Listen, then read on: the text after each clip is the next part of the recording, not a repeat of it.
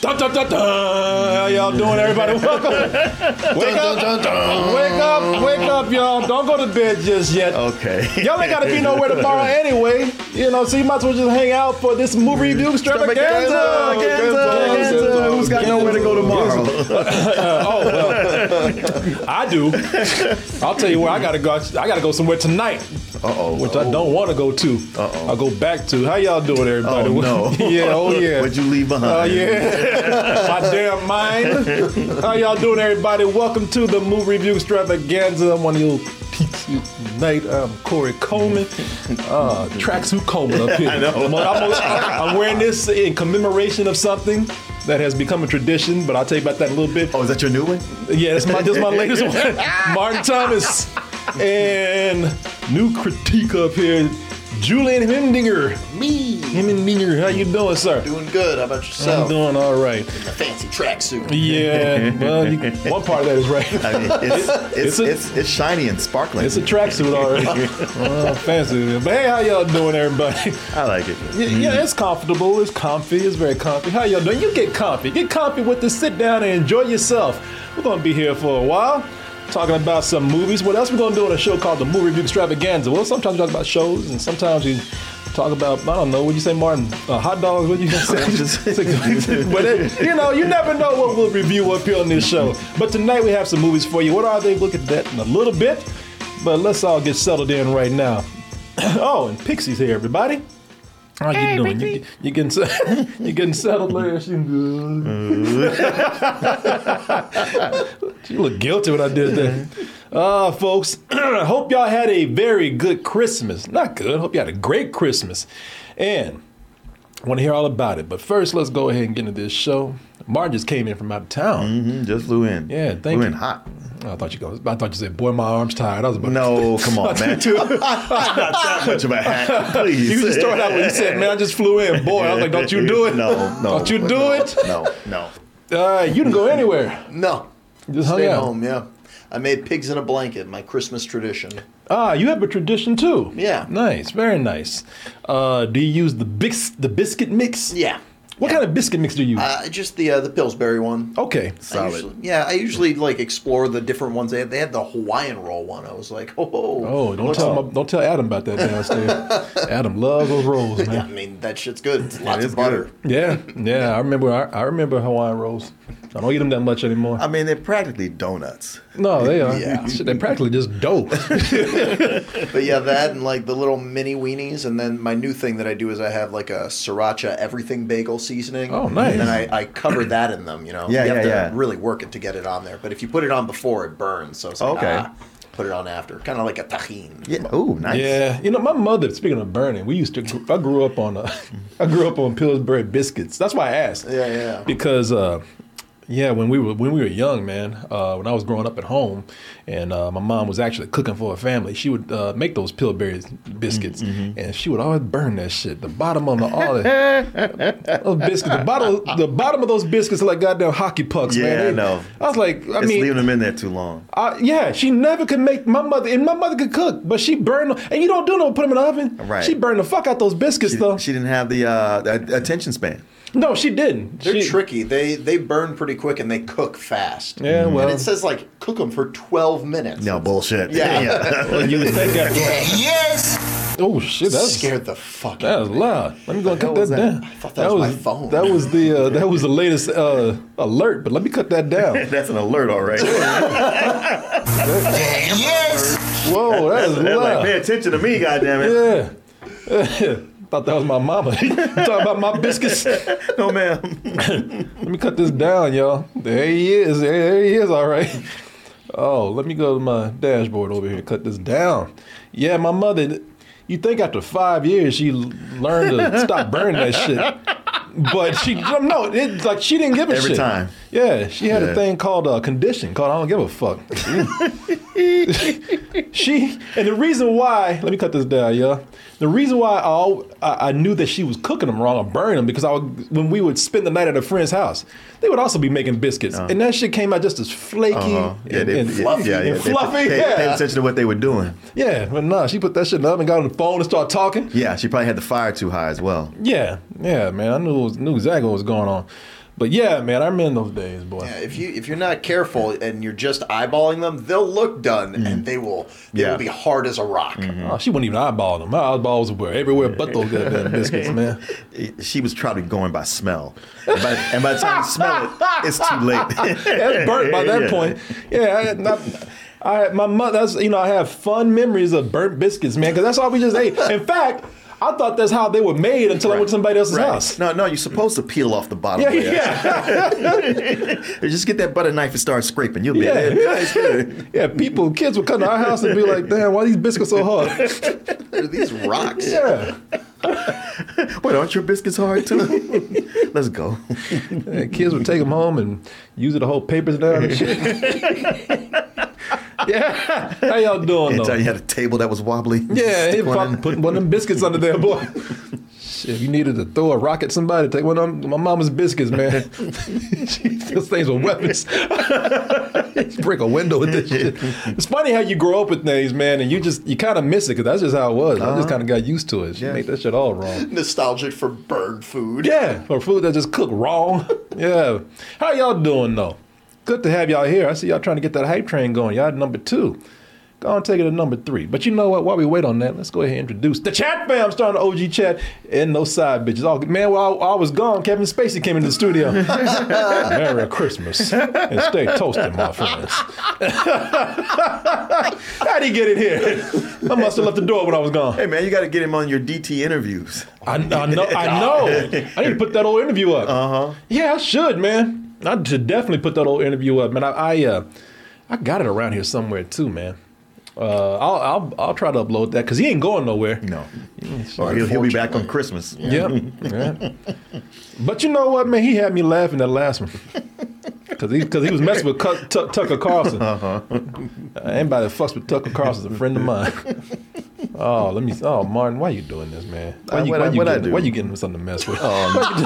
You know you can't do no dick I don't motion. even think I actually did that. That's AI. You know, no, that's you. I can tell you how it's you because they got me like that too. I didn't know I was doing. No, okay. I know I was doing dick sucking motions and they got me. See, they just got me just then.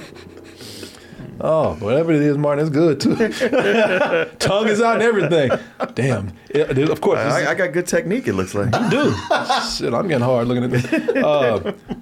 Boy. And then I got soft looking at Billy right there. Look at that. That's a G. Colby special, man. Boy. That's actually one of his better ones.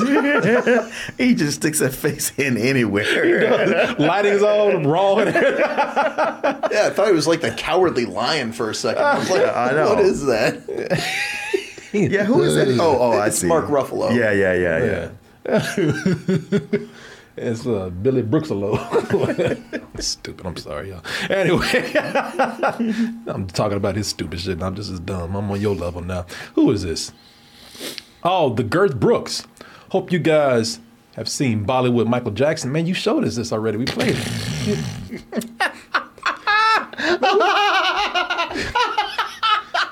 What the hell were you doing this past Christmas, man?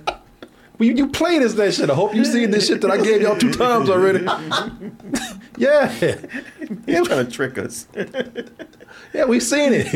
You've actually sent 2 of them. We've seen both of them. You gotta see it from both angles, though. She must have been drinking. He must have sent that shit and just passed out. I hope they like my Bollywood. Me can get some, man. They never watch my shit, man. Well, I'm gonna send it again. They gonna watch this time. Boy, what are you eating now? What are you addicted to now that got you passed out in the street? What is this? Yeah, what is it now? What is that? Orange Julius? Man, I keep forgetting to bring your Orange Julius. Oh, there it is. I'm sorry. There it is. Jeez.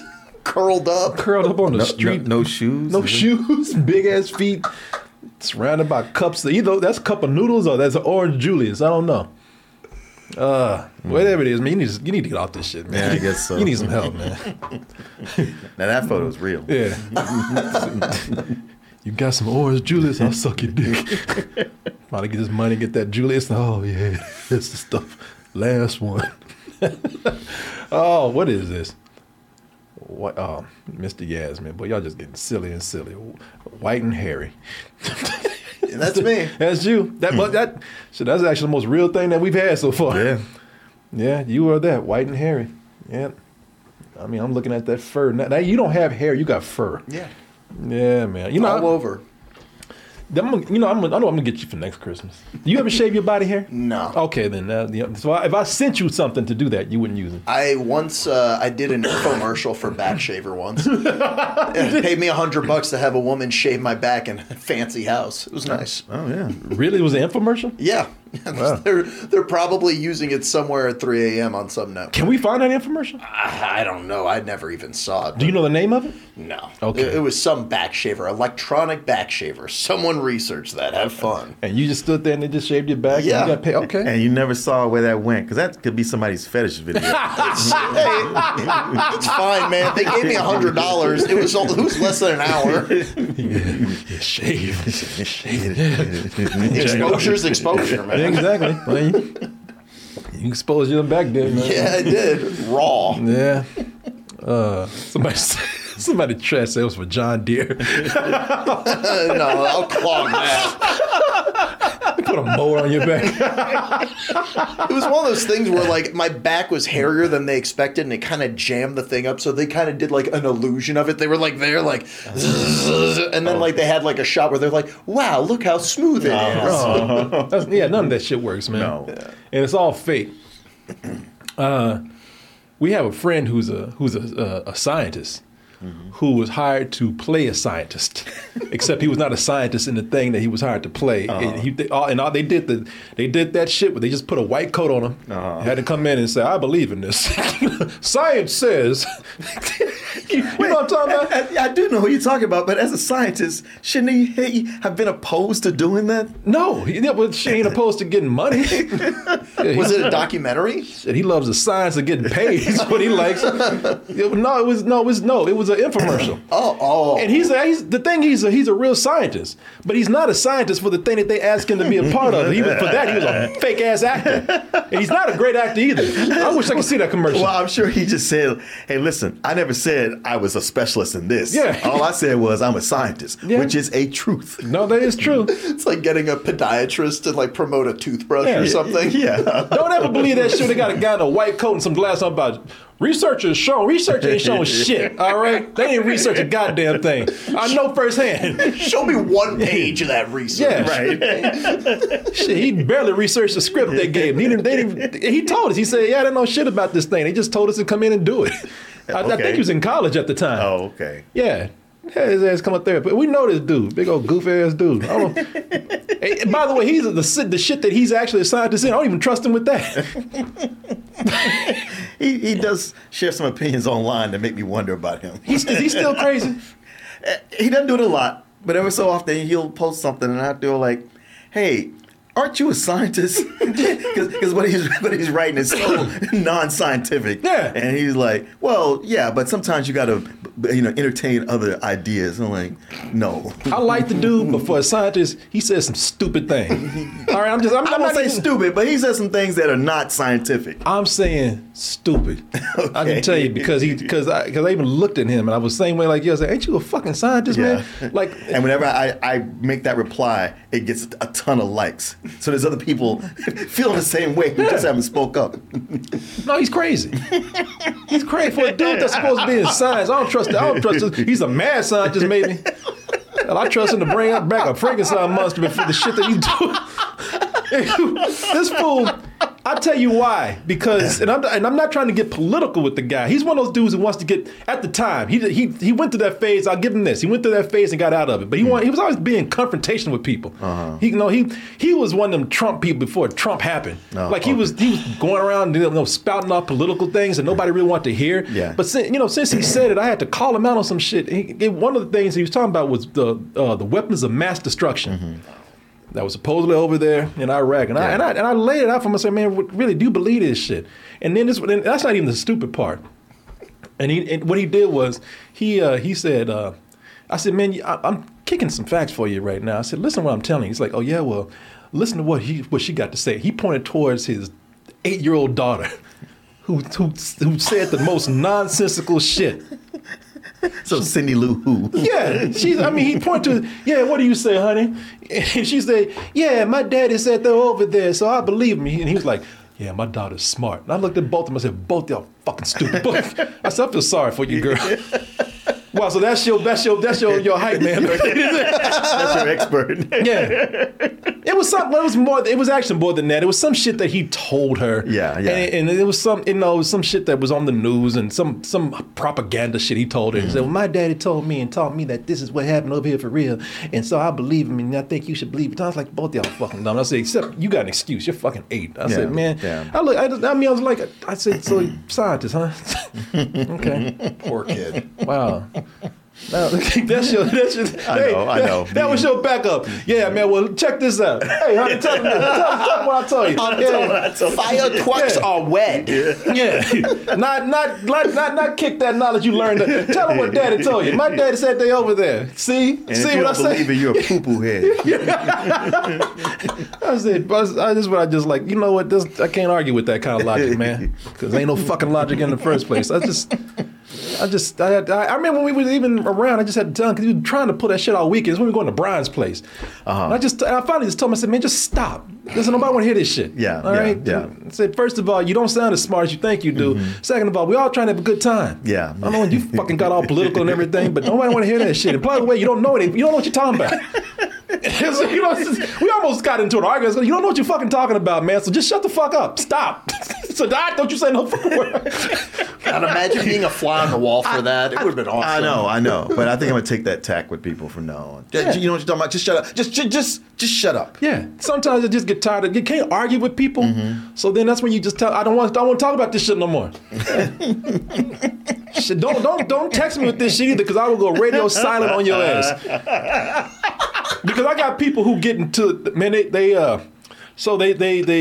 work themselves up. And then they just go off on this political political whirlwind. You know, they just texting me shit. You know, just one text after another, and they go all day. Yeah. And I'm just and then the next day I look at it like, boy, you wasted your fucking time. Oh, I know. Because this shit, it goes on and on and on. I'm like, I know you were waiting on me to argue with you, and I give you nothing. No. When somebody sends me long texts like that, I give them the shortest reply I possibly can. Just send a message of, you wasted your time. Yeah. It's like, well, I just be like, I'm sorry you feel that way. So you better than me. Agree to disagree. Because I don't even tell them you wasted your. I leave them waiting. I tell you, them motherfuckers still at the bus stop waiting on me. They that great pumpkin shit. He'll be here. you open it to let the dots form. Yeah, they just sitting up there just typing and typing. And I ain't saying a fucking word to them. I said, you go ahead and type to your heart's content. Cause I'm done with this shit. I ain't got nothing else to say. Yeah, let them tire themselves out. Yeah, exactly. Well, if he responds, oh shit, I said if. God goddamn Sally waiting on your ass. Shit, come on, let's do something. No, we gotta wait on Corey to respond. Hold on, he'll be here. I promise you. I hope we're beyond this age of like this political Lorax. It's like, no, you don't understand. I speak for the real truth out there. Beyond it, good Lord, we are deep in it. I'm gonna tell y'all something. You wanna know when a person has some sense? You wanna know when a person is when they really do know the truth, is when they shut the fuck up. If they're not out there raving and hooping and hollering about shit. Those people that are out there just who are always up in your shit, telling you about what they believe and how you should believe it. Those people, they don't shut the fuck up, and they're wrong. Yeah. People who know what they're talking about, they don't bother you. That's true. Hey, you state your position. The other person states theirs. If you have some minor things, you can kind of back and forth a little bit, and then you're going about your business. Yeah. But anybody who's trying to win or go on, it's like, no time for that. I hate that logic. I need to win. It's like, that's not what it's about. No, I got a friend. He's gone down a rabbit hole.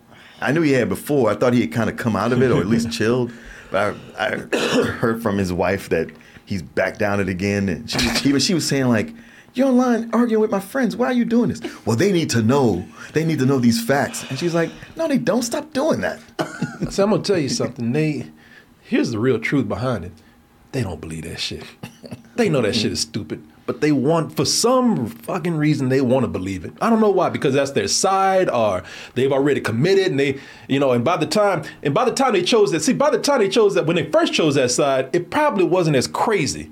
And then and when that shit went off the deep end, well, they still feel like they have to hang on. Well, there's a whole psychological science behind it. And it's a thing of once you throw in with that, especially when you've like pissed off people and burned bridges, and your brain starts to figure out that it's not true, you don't want to accept that because that reality of I've been an idiot is much worse than the one of no, I'm just going to keep going with what I'm saying. What it is that they know they're stupid. They know they look dumb. But the only way to save face for them is not to do the logical thing and change your mind and do and follow what is actually smart. No, what they want is for you to be dumb like them. Yeah, they want to double down to make you dumb. I ain't going up there. You come down here. I ain't going down there either, bro. Well, I'm going to keep talking until you do. All right. I'm going to piss on your head. Man, people are stupid, man. People are dumb. Boy, people love being ignorant.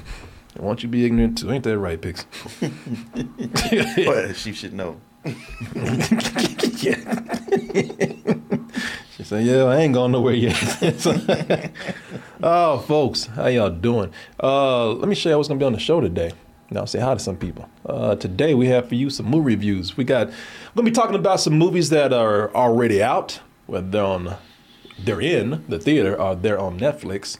But these are Oscar buzz movies. These are, the Oscars have not been announced yet. Nobody knows anything, but these are movies that have been talked about as Oscar potentials. At least a couple that we have today. The couple that we have today are Maestro, which is on Netflix right now. Many of you have probably already seen it. We're going to talk about it. Actually, I saw it a few weeks ago, just didn't have a chance to talk about it yet. And then Poor Things. That's a movie that some of you, I would dare say a lot of people have not heard about yet. But yeah, it's not playing in a lot of people's theaters yet. No, but as we get closer to Oscar season, you probably will hear about it. You'll probably hear about it first here. What do we think about it? Well, we'll let you know. And, of course, whatever you bring to the show, let me say hi to some of these people that are here today. These people, I hope, had a very nice Christmas. Oh, Chris likes retro. I hope you got more retro for Christmas, man. Tiberius Monk is here. DT Darkslayer, Hamilton Hamburger. Oh, Mikey the man. Oh, my shit. I didn't know you were the Mikey. There he is. There he is. Oh, Blackie Chan, Austin CK, Leo, what is this? Leo Silver, away. J_Mame, British Debo. I'm going to be in your neck of the woods, British Debo, very soon. Take his bike. Yeah. Yeah. I hope to see your punk ass sometime. You been talking all that shit for years now. You've been talking shit. I've been wanting to put a face on that shit talking. I'm gonna look for you. It's gonna be like a 4-foot tall Urkel. Hello there, Corey. Hey, punk. Give me. This is sad. Gonna stump him. Sweet Bundy. Oh, I like some Sweet Bundy. Sweet Bundy. Sweet, Delicious. Sweet Bundy, yes. With a burned bottom, right? There he is. There he is. Let me see here. Alan C. Halls. Alan? Black Slender Man is up in here. That dude from my mom. How you doing? Tell your mom I said hi, by the way. Word to your mother. Yeah, shit. I might be the dude that was in your mom that is responsible for the dude from your mom. Like, man, why are you talking about me and my mom? All I did was say hi. Yeah, that wasn't even necessary. I'm sorry. Austin CK, G. Colby. Hello, boobs. Yeah, I'm saying hello to those boobs too. Yeah, girl. That's what $1 billion would get you right there. Somebody, Bourgeois Blues are damn, Corey, you had to say all that. I did not. That was unnecessary. I'm sorry. Dumpster Fire Games is up in here. And where the hoes at? Still here. Still looking for them hoes. Oh, so folks, let me say something real quick. Sorry. I got the sniffles. First of all, how y'all like my tracksuit right here? Mama Coleman and I, we got a tradition.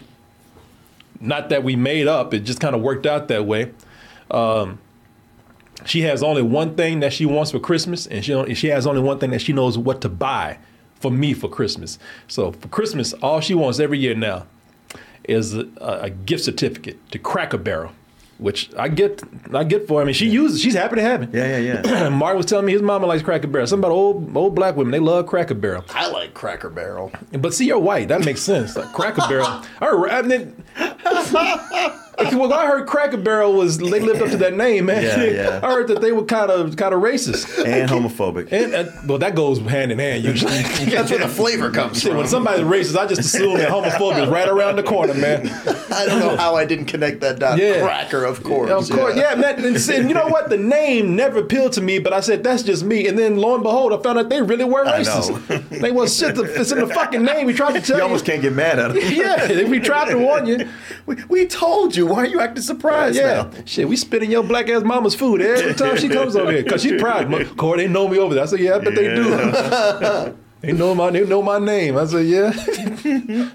But they saying their name right when they spitting on your goddamn You oatmeal ever and sit there and you pancakes. hear, you know Yeah. what's coming. Flavor. Yeah, shit. I checked that gravy on them biscuits. But she loved Cracker Barrel, man. I don't know why, but she loves it. I do not deny her that. So I get her $100 gift certificate to Cracker Barrel. She could buy the whole store for $100. Shit, that's Because Cracker Barrel is cheap. I know it. Shit, she goes over there and feast, boy. Boy, that's a lot of biscuits for $100. Yeah, she can hit their gift shop, which they got too. They have like a store. I better and a not see her restaurant. wearing no goddamn Cracker Barrel shirt. I'll tell her take that shit off right now. Man, that gift shop, it is a hodgepodge of every kind Yeah. of country ass tchotchke you could ever think Yeah. of. Oh, shit, I'm surprised they don't sell Confederate flags up in that bitch. They used to probably. Yeah. Taking them down like, all right, fine. Yeah. But the people who know, they know. So when your black ass walks out, it's going right back up again, bitch. Okay. And every year, and it's unspoken, but every year she goes and gets me the same thing, which is a tracksuit or a jogging suit, whatever you call it. Every year, and this year I'll tell you, she changed it up.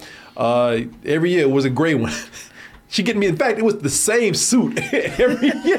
You don't think she went to some place like Sam's or Costco and just bought a giant box, a crate of them? No. And she just hands one out to you every year? Well, the thing Don't is, gain weight this year, baby. Mama got a surprise for you.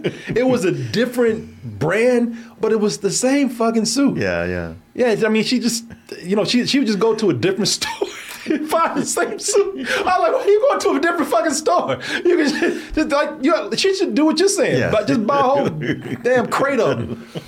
We have Christmas set up for the next 20 years. When you're dead and gone, I'll still be getting your damn suits over here. But this year she changed it up and got me blue. I like the blue. No, it's nice. It is nice, but in every year, she always bring it out. Oh, look what Mama got. I'm like, what the fuck I'm drinking? Yeah. It looks like nice material though, almost like a Under Armour sort of. Yeah. No, it is nice. It's very comfortable. This one I do like, but it's gonna be a That was tracksuit a little every bit year. stylish because when you showed me the gray ones, I was like, Oh yeah, no, that's definitely that's like gym coach. Oh yeah. Oh hell yeah. That's lounge around the house shit. I mean, lounge around the house alone. Don't bring no chicks over with that shit. Yeah, so every year it's a tracksuit, man. Thing is, and I feel bad because this is probably making fun of her mind and her mental state, but I don't even think she realized she bought me a tracksuit last year. So, I just take it. I don't tell her nothing, man. I'm at that age what's now. to say? Yeah, I'm at the age now. I don't want nothing. I don't tell her to buy me no video games. She's gonna get the wrong one. I don't know what else I want.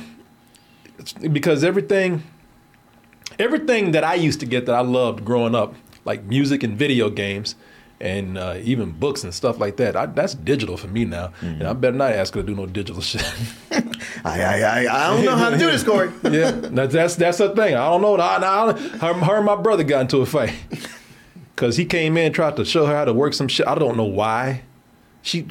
My brother knows that this woman, she got her TV programmed the way she wants it because.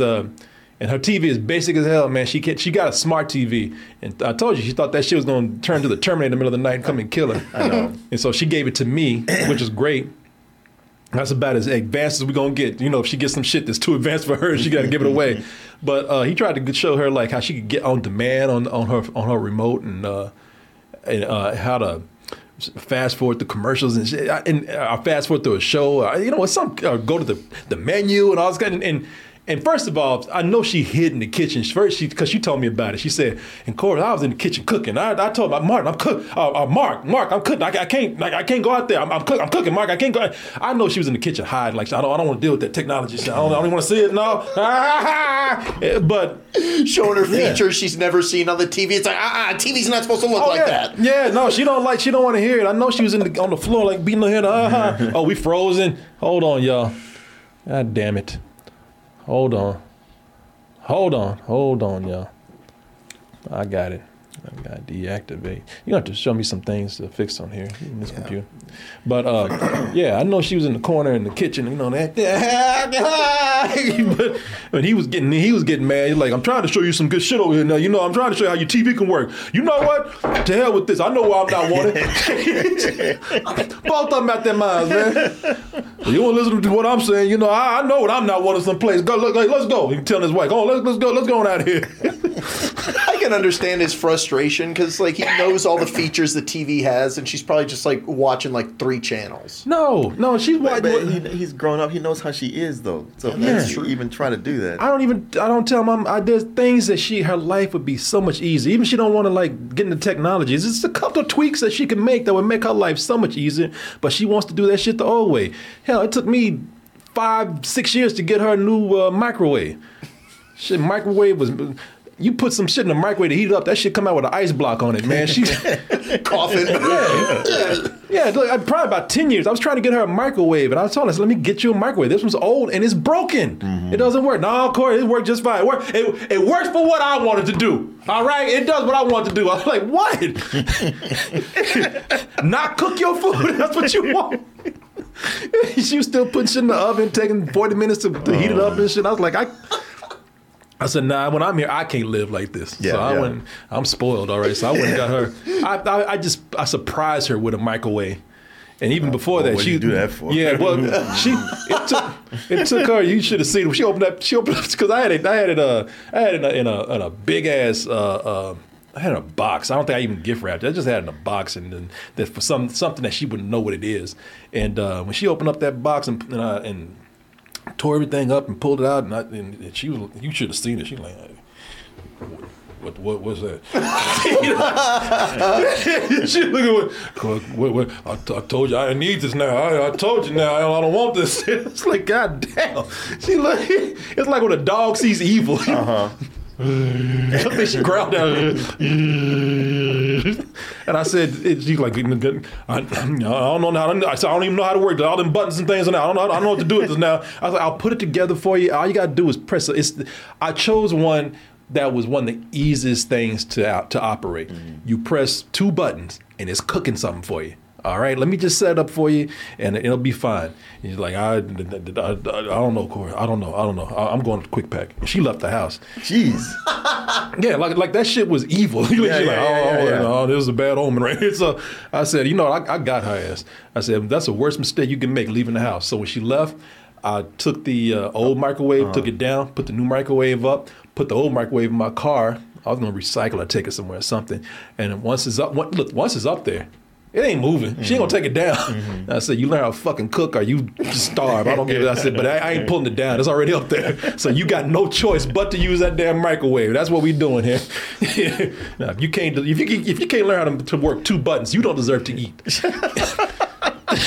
She's not cooking all her meals in the microwave. No, she's not. She actually is cooking it the old way. She's in the oven. Yeah, in the oven. She got a toaster oven, the regular oven, and now she uses the microwave for me. She don't like to use it too much. Okay, all right. Yeah, too bad you couldn't get one that talked. Welcome, Irma. Please press the 1 button. I was going to say, his mom kind of sounds like the kid from, what's it called, the Brave Little Toaster. It's like, I like this old stuff, all right? It's my friend. I like the way you say the microphone, the microwave's talking. I'm waiting for that call. Cool, there's a man in here. Shit, there's a man in this microwave now. I told you I didn't want this. You get him on out of here now. Your food is ready. What you bring this man up in my house for? So she don't have Google Home or Alexa. Oh my God! No. Are you crazy? No, man. Did you not hear what I just said? There's two technologies that she loves. Her radio, which she still plays with cassettes sometimes. Radio? Oh no, she got CDs. No, she got CDs. I'm sorry, she has a CD player. Yeah. So she still plays some gospel shit on her CD and everything, CD player. And then she loves the TV. And that TV stays on, and bless her heart, she gets lonely at the house. And I know sometimes she probably gets scared at night, so she does what I do sometimes. Leave the TV on all the time. Yeah, shit, I picked that up from her. Shit, I could stay in the house by myself. Sometimes I'm okay. For a dude who don't believe in ghosts, I'm scared as fuck. I'll cut on the light sometime and leave the TV on and fall asleep to it, because when it gets too quiet, I'm just kind of like, what the fuck is that? Yeah, he was scared of that girl from The Ring coming out of the TV. But now when you said that shit, I wasn't thinking about it till now. Thank you, Martin. I can't sleep with the fucking TV on. I did wake up one night because that's why I leave the light on sometimes. I had the TV. The only thing that was on was the TV. I was in an old condo by myself, and some shit was on Adult Swim, where you know how crazy Adult Swim gets. It was like they were showing just abstract shit. And I woke up and that TV was flashing, these shapes on there, and I woke up and I was scared to move. I was just frozen. I was just there staring at the TV, just waiting on my fucking demise. I was like, what the fuck is this? And I saw that damn Adult Swim logo in the corner. Like, fuck y'all, man. They got you. It got me good. Yeah, I must have been there for like 5 minutes just staring at the TV, just waiting on some shit to come out. I got to I wanted to die. Like, hurry up, just get it over with.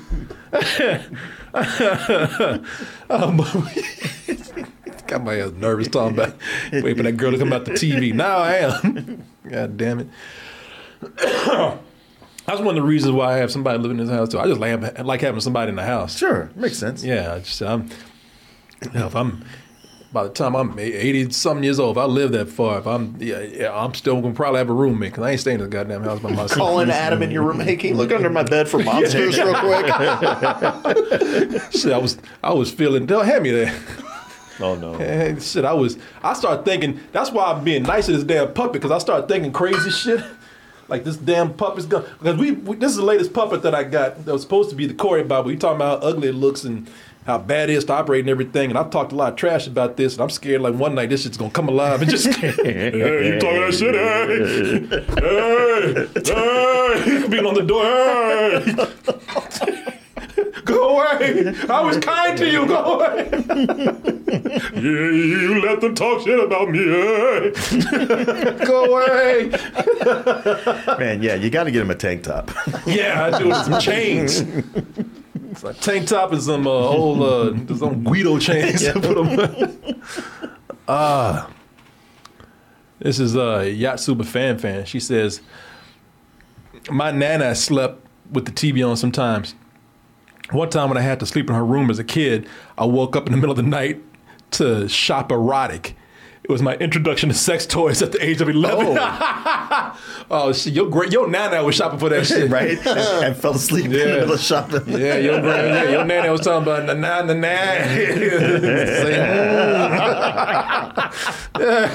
Oh, that's funny. Your nana was watching that nasty shit. she hit purchased and got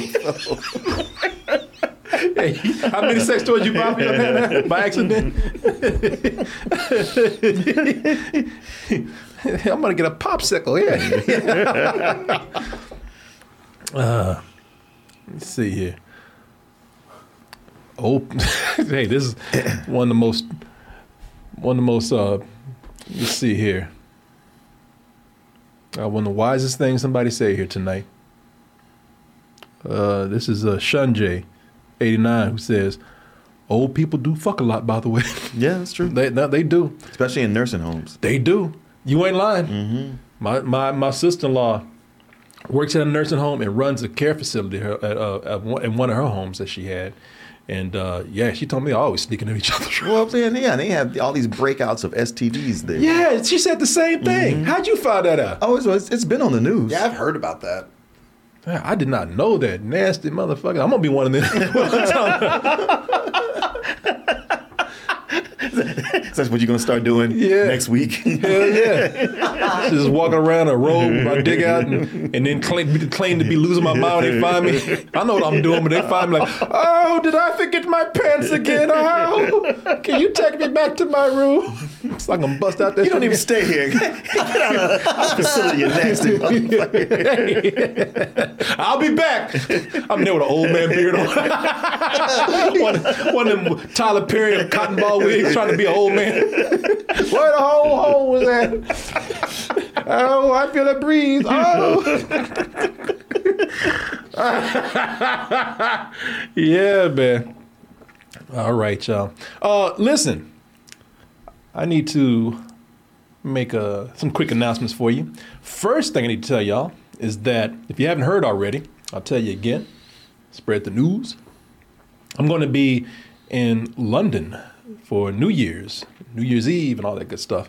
I'm going to be leaving this Friday, and we're having a get-together. So Nathan, a toasty who came to town, who lives in London, he wanted to put together a get-together, a toasty get-together, and he's putting this together, not me, but he already has some people who are coming out to Lochside in Camden. So he reserved this place right here, a little spot for us, and got a few people coming. And just in case other people want to come, that's where we're going to be. Lochside, we're going to be there at 5 p.m. or 1700. I don't know how y'all do time now, but we'll say 5 p.m. Going to be there at 5 p.m. on Saturday, December 30th. Not 31st, 30th, the day before New Year's Eve. And then on New Year's Eve, I'll be around. I don't know if anybody wants to hang out. Doesn't matter. I mean, because I'm just going to roam around the city. I'm just going to be Werewolf of London. Yeah. It's perfect description. Yeah, man, just be running around. Yes. That's what I'm going to be saying. There he is. Yeah, man, I'm just going to be running around by myself. So I don't know. Anybody wants to hang, let me know. But I'm good. I just want to get into some adventures, man, at night. Got myself a nice place too. That's in the area, man. Yeah. You know, so I'm about 6 minutes away from all the busy stuff in Camden. Oh, nice. So yeah, it should be pretty fun. So if you want to join us on that Saturday, December 30th, we're going to be at Lochside. That's Lockside, and then we're going to be there around 5 o'clock. And it looks like a fun place. There's all the pictures right here. If it's good, I might end up going there for New Year's. Yeah, they got a New Year's Eve thing going on. Yeah, I might go back. Maybe I'll make a friend with the bartender. Go back and hang out that night. So there you go. Maybe you'll pass out and sleep there. Wake up on New Year's Eve in the same place. Wake up on New Year's Day in a dumpster in the back of this bar. Let me see here. Somebody said do a show with Sweet Anita. Is she in London?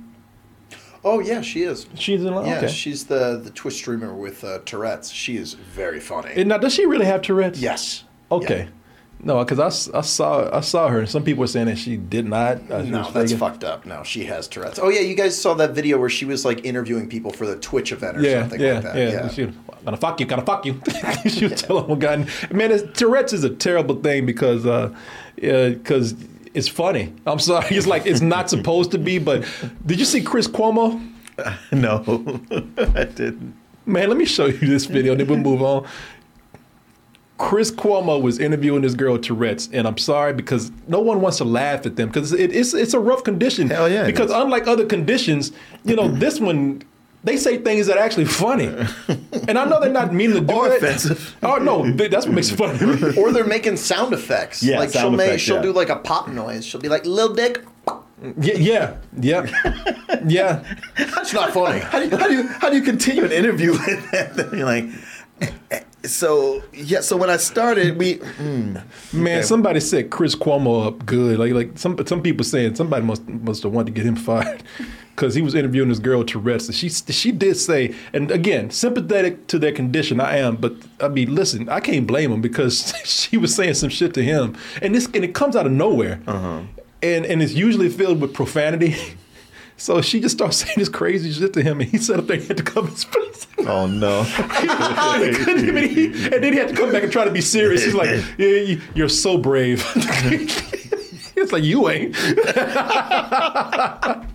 Let me see here, Tourette's. It was a girl, and it was bad too because she was trying to talk about how people accuse her of being a fake, and they actually give her death threats and all this stuff. Oh, jeez. So she was. Oh man. No, Tourette's. I said Tourette's. How you spell? Toureette. Oh, let me see. Here it is. She called him a fat ass. Oh, fuck, for real? But that's the thing about it. He took it in stride. Like Annual insurance he was like, he knew what condition she had. So he just sat there, just kind of, in a way, he was laughing to let you know I'm not offended. But at the same time, he's like, I can't help it. he was biting his lip. His fucking top teeth were showing. He was. Man, that brother was trying to hold it. He was trying to hold it back, but he couldn't. He lost. Yeah. It's better than him getting angry. Oh yeah. Yeah, here it is. Which would have been funny in itself. Oh, yeah. The fuck you say about me? What you say? But it's the way she said it too, because she broke out, like she was talking and she was like, "Yeah, I get death threats. Banana in your ass." So he was sitting up there just like, Jesus, man, don't do this. Cut the cameras. Don't lose it. All right, here it is. I can't let them win. Actor and how off Colin that that's also a really big part of Man, somebody sent me the non-censored one because he played it non-censored. He says, "I'm gonna play it like this just to show you what you're going through."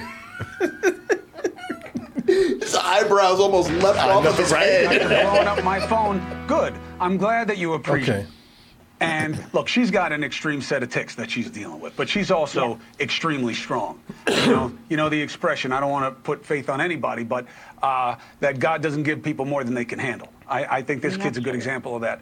And I just, it can't. See, he's trying to set this up because he's going to start laughing. So he's trying to be the good guy right now. All right. Let me, I can't.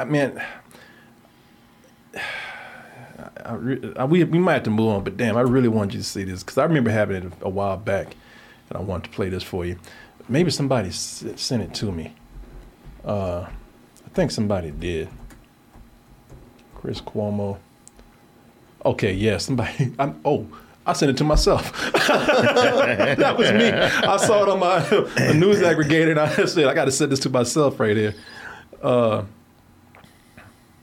Yeah, here it is. do things like that. I've had parents reach out to me asking me, oh, my son's coming home with a girlfriend and his girlfriend has Tourette syndrome. So, and then I also get very evil people that will comment and say, like, go fuck yourself, Chris, little baby weenie, blam up your ass, butter your own biscuit, fat ass, that have told me that my parents deserve. He called himself. Oh, I'm sorry, continue. She told him, banana your ass, go butter your old biscuit, fat ass. She put a voice on for it, too. Banana your ass, go butter your own biscuit, fat ass. I mean, listen.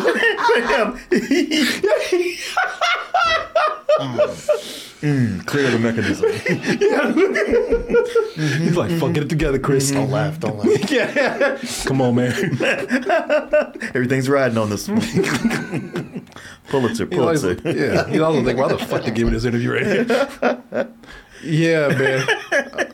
It's a rough condition, man, because you can see how anybody would lack it. It's funny shit that they're saying, even though they can't help it, and I get it. So, I don't think anybody, because people are trying to, he got it from both ends. People are saying, hey, man, we understand. We get it. And other people are like, how dare you? And other people say, how dare you? I'm like, man, you get put in that position. Those people who say, how dare you to everything. Yeah, exactly. There's a difference. Like, if he was laughing at her, like, with just her tick and not, like, saying anything, that's fucked up. Yeah. But, like, she's screaming absurd shit.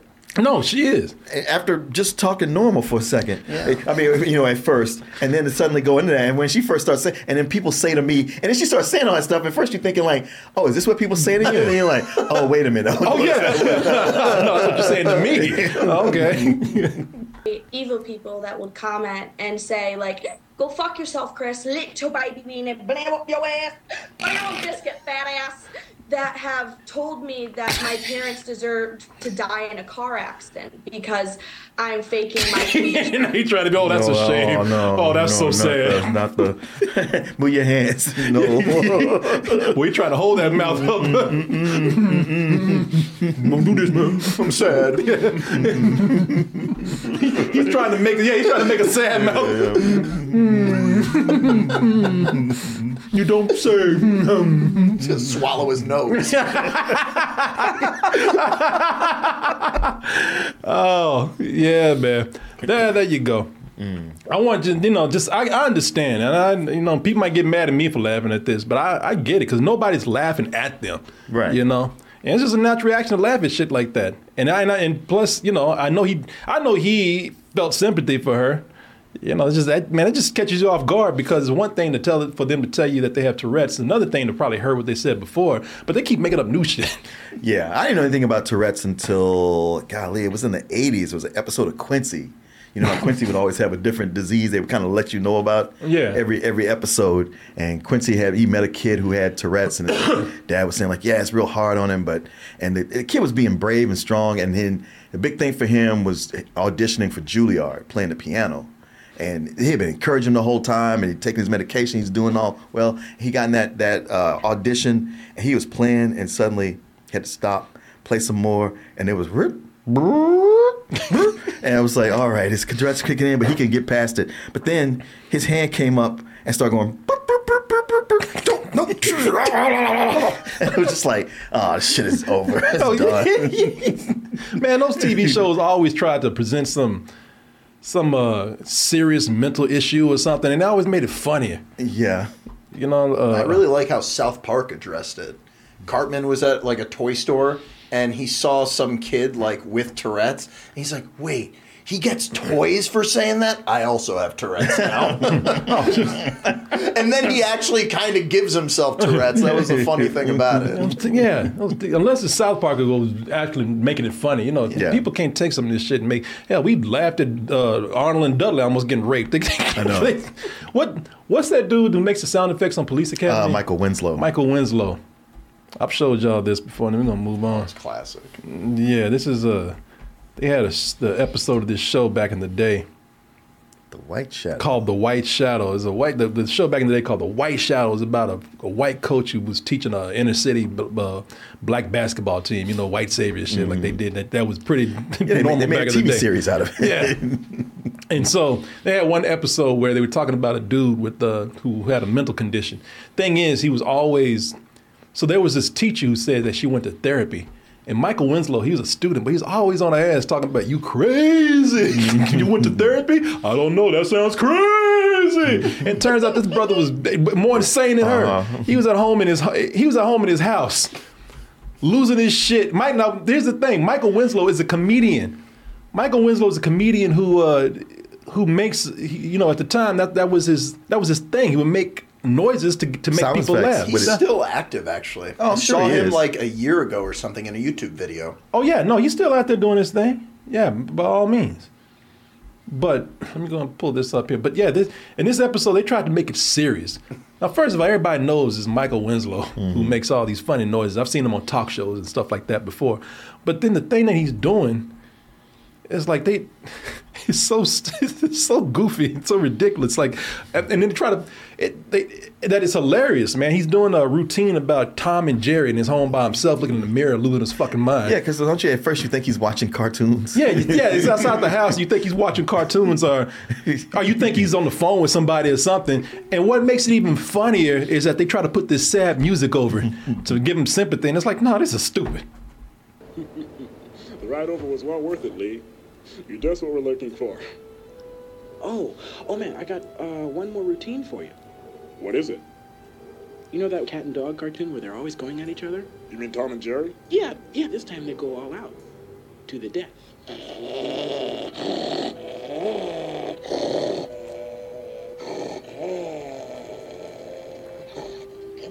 Like you hear this. Like, it already sounds crazy. Yeah, the little sad flute. Yeah, that while sad they flute. pan around his cheap apartment. Yeah, so you think, all right, well, maybe, this sounds crazy, but maybe when they actually show the dude, this is going to be sad.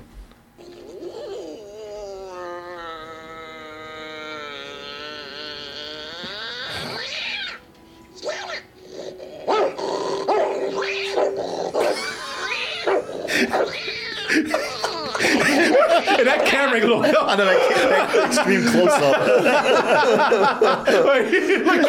Barking at himself.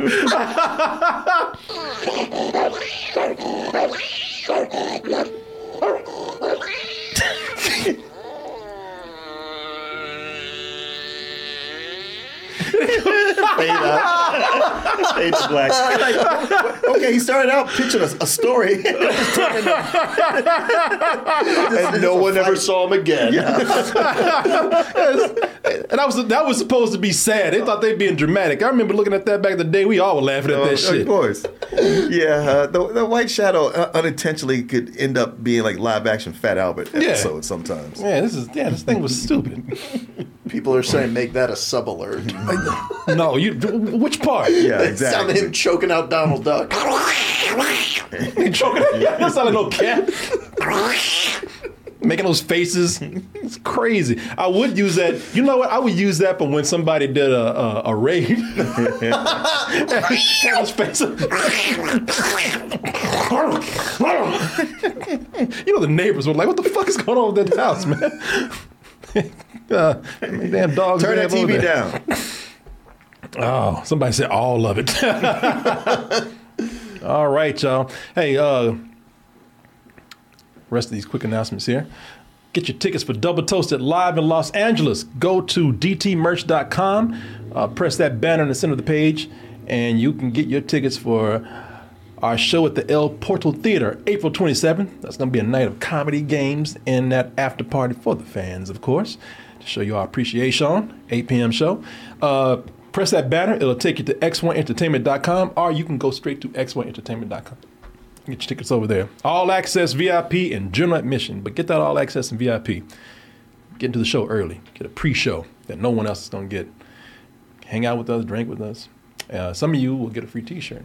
And those tickets include the price of admission to the after party. Also, hit us up at doubletoasted.com. You can get your tickets there also. Look, see? And subscribe to our Twitch channel. Subscribe for free. You got that Amazon Prime account. And as I always tell you, please, please, please gift a sub to your fellow toasty out there. All right. Oh, let's see. Somebody's been making announcements for like an hour. You ever watched this before? Yeah. Get out of here. Why, you, sir? You know what I got to say to you.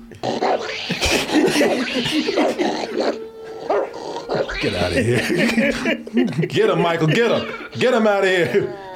Yeah, you better run. I can't hold him back. You better get out of here before Michael gets loose. And they made him just stand there and do that for 15 minutes straight. I know. It's sad. Imagine being on set for that. That would have been awesome. All right, y'all. Oh, let's go ahead and get into our first movie here today, which is going to be, let's see. All right. So our first movie here is a biopic that deals with a genius. Mm-hmm. Thing is, when you a genius, you ain't gonna act right. You always gonna do something. It comes with the territory. It does. That's why they make so many movies about geniuses, man, because they ain't gonna act right. They fucking around, they hiding things. You know, they treating people wrong and always talking about, well, I can't help it. I'm a genius. I don't think like your dumbass. Well, you know, I don't know if we buy that with everybody, but Bradley Cooper, he bought that with this man right here. And that's Bradley Cooper as Andy Griffith. As you can see. That's Bradley Cooper as Leonard Bernstein, American conductor. He's also, what do you call it? A conductor? Composer. I was getting my C's mixed up. Composer. And played several instruments. And he was, as some people said, Just a man's a legend because he was just that talented, and some people say just ahead of his time, and really did not think like anybody else. Did music composed music for a lot of great things, man, out there. What are some of the movies that he did? Well, the big one is West Side Story. Yeah. And On the Town. Yeah. And for some reason, Bradley Cooper said, you know what? I mean, he has a point. Like, I don't think there's any movies about this particular genius right here. There's not one out there. You know what? I being a genius myself, you know, until somebody makes my movie, I'll go ahead and make a movie about him. And hey, listen, that's what it is. It is a biopic about this legendary artist here.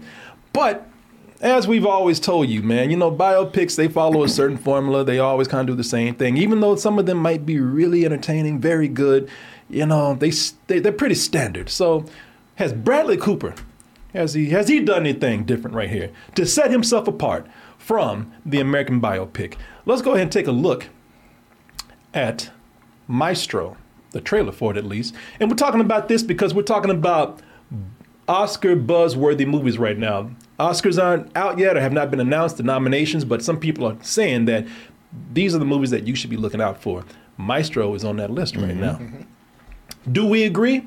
Let's go ahead and take a look at the trailer and we'll be back with our reviews. If summer doesn't sing in you, then nothing sings in you. And if nothing sings in you, then you can't make music. Something she told me. Hello, I'm Lenny. Hello, Felicia.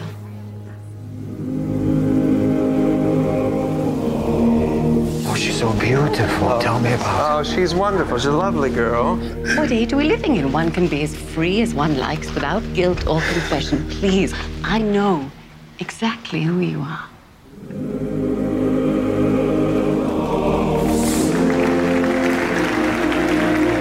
Even getting those Oscar monks. That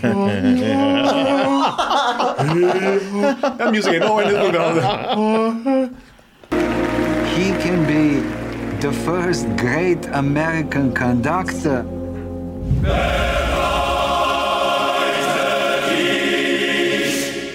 There's a price for being in my brother's orbit, you know that.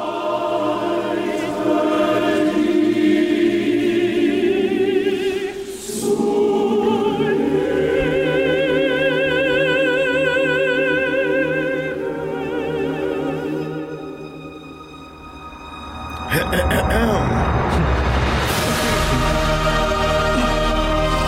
love people so much that it's hard for me to be alone. And music, it keeps me glued to life. I don't even know how much you need me, do you? I might. If summer doesn't sing in you, then nothing sings in you.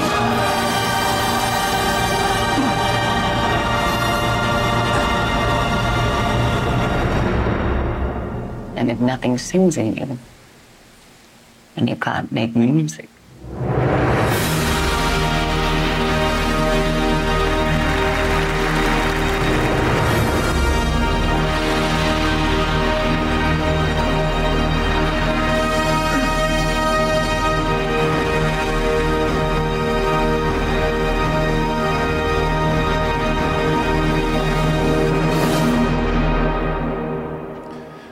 So, with this movie right here, you know, a biopic only has a limited amount of time to cover its subject.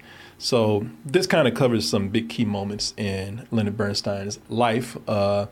His big break, his first big conducting break for the Philharmonic, the New York Philharmonic, to him meeting what he thought would be the love of his life, Felicia Montealegre, to the more tumultuous part of his life where he had to come to grips with who he is, and believe me, he did not want to hide it after that, and then everybody else having to come to grips with that. And then the other part where, old age kicks in and how that part of his life affected him and his family, who he had, 3 kids at that moment. So thing is with Bradley Cooper, I believe Bradley Cooper, man, who would have ever thought that the damn goofball from Wedding Crashers. The Hangover. The Hangover. No, Wedding Crashers. Wasn't he in Wedding Crashers? No, that was Vince Vaughn. No, there was a bad guy. He might have had a small role. Oh, in that. yeah, that's right. From the Wedding. Okay, yeah, the bad guy. Martin, boy, like, no, stupid. Wedding Crashers. No, he's a raccoon. You got the wrong guy. Oh, you mean that raccoon?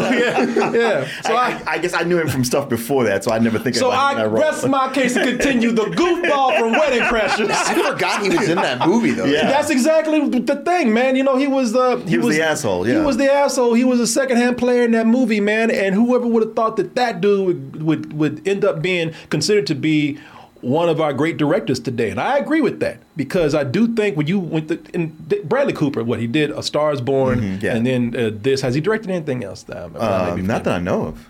With those two movies, Maestro and A Star Is Born, listen, I can tell that this guy is passionate about directing. Maybe it's because he's only done 2 films right now. And watching Maestro, I can definitely tell that he put the same amount of passion that he did within A Star Is Born. Can I ask you a personal question? Okay. Tell me something, girl. Do you write songs or anything? I don't sing my own songs. Why? I just don't feel comfortable. You know, him directing a huge pop star, him singing in it, him acting in it, and then directing. I mean, that was when people say, yeah, this dude is a force. And we do have to reckon with him. So I do see the same amount of passion in this, because he's kind of doing the same thing here. He's acting, and while he might not be singing, he is playing a character within different stages of his life. So that's really hard to do, but it doesn't diminish how much effort and love that he's put into this movie right here. So one thing you need to know, though, if you haven't seen it already, not as mainstream as A Star Is Born. That's the thing with this movie, Maestro, and this is the thing that I admire about Bradley Cooper.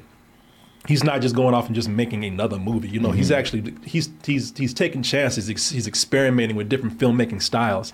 You know, this one is more experimental, more artistic. You know, he's playing with visuals more here. I love the look throughout this movie. Oh, it's gorgeous. It's lush. That's what I kept thinking the whole time. Yeah. Cinematography is just like, it's about as good as it gets. Yeah, I mean, he's like Spielberg with this thing. Yeah, no, and now look at this. What I really love about it, the look of it, is that it changes depending on what phase of part of life that Leonard Bernstein and his family are in, or what decade that we're in. You know, early on in the film, it takes on the stylistic filmmaking of the 30s and 40s, even though sometimes it also looks like a black and white movie from the 60s, even though it is set in the 40s here. But still, they're using black and white. It's hazy, it's dreamy. The aspect ratio is smaller on purpose.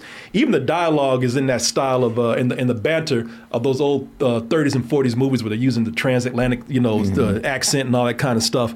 And also, what I love about the beginning of this movie, when you get in the black and white era here, and you're actually in the early part of his career, is that the movie also captures, I think, the innocence and the optimism in those movies. Oh yeah. Which is appropriate because we're dealing with, a very young Leonard Bernstein because it's all romanticized. This is where he's getting his big break. And this is where, he's starting to conduct the Philharmonic Orchestra for the first time with huge success. And he's about to fall in love with Felicia Montealegre. I think that's how you say her name.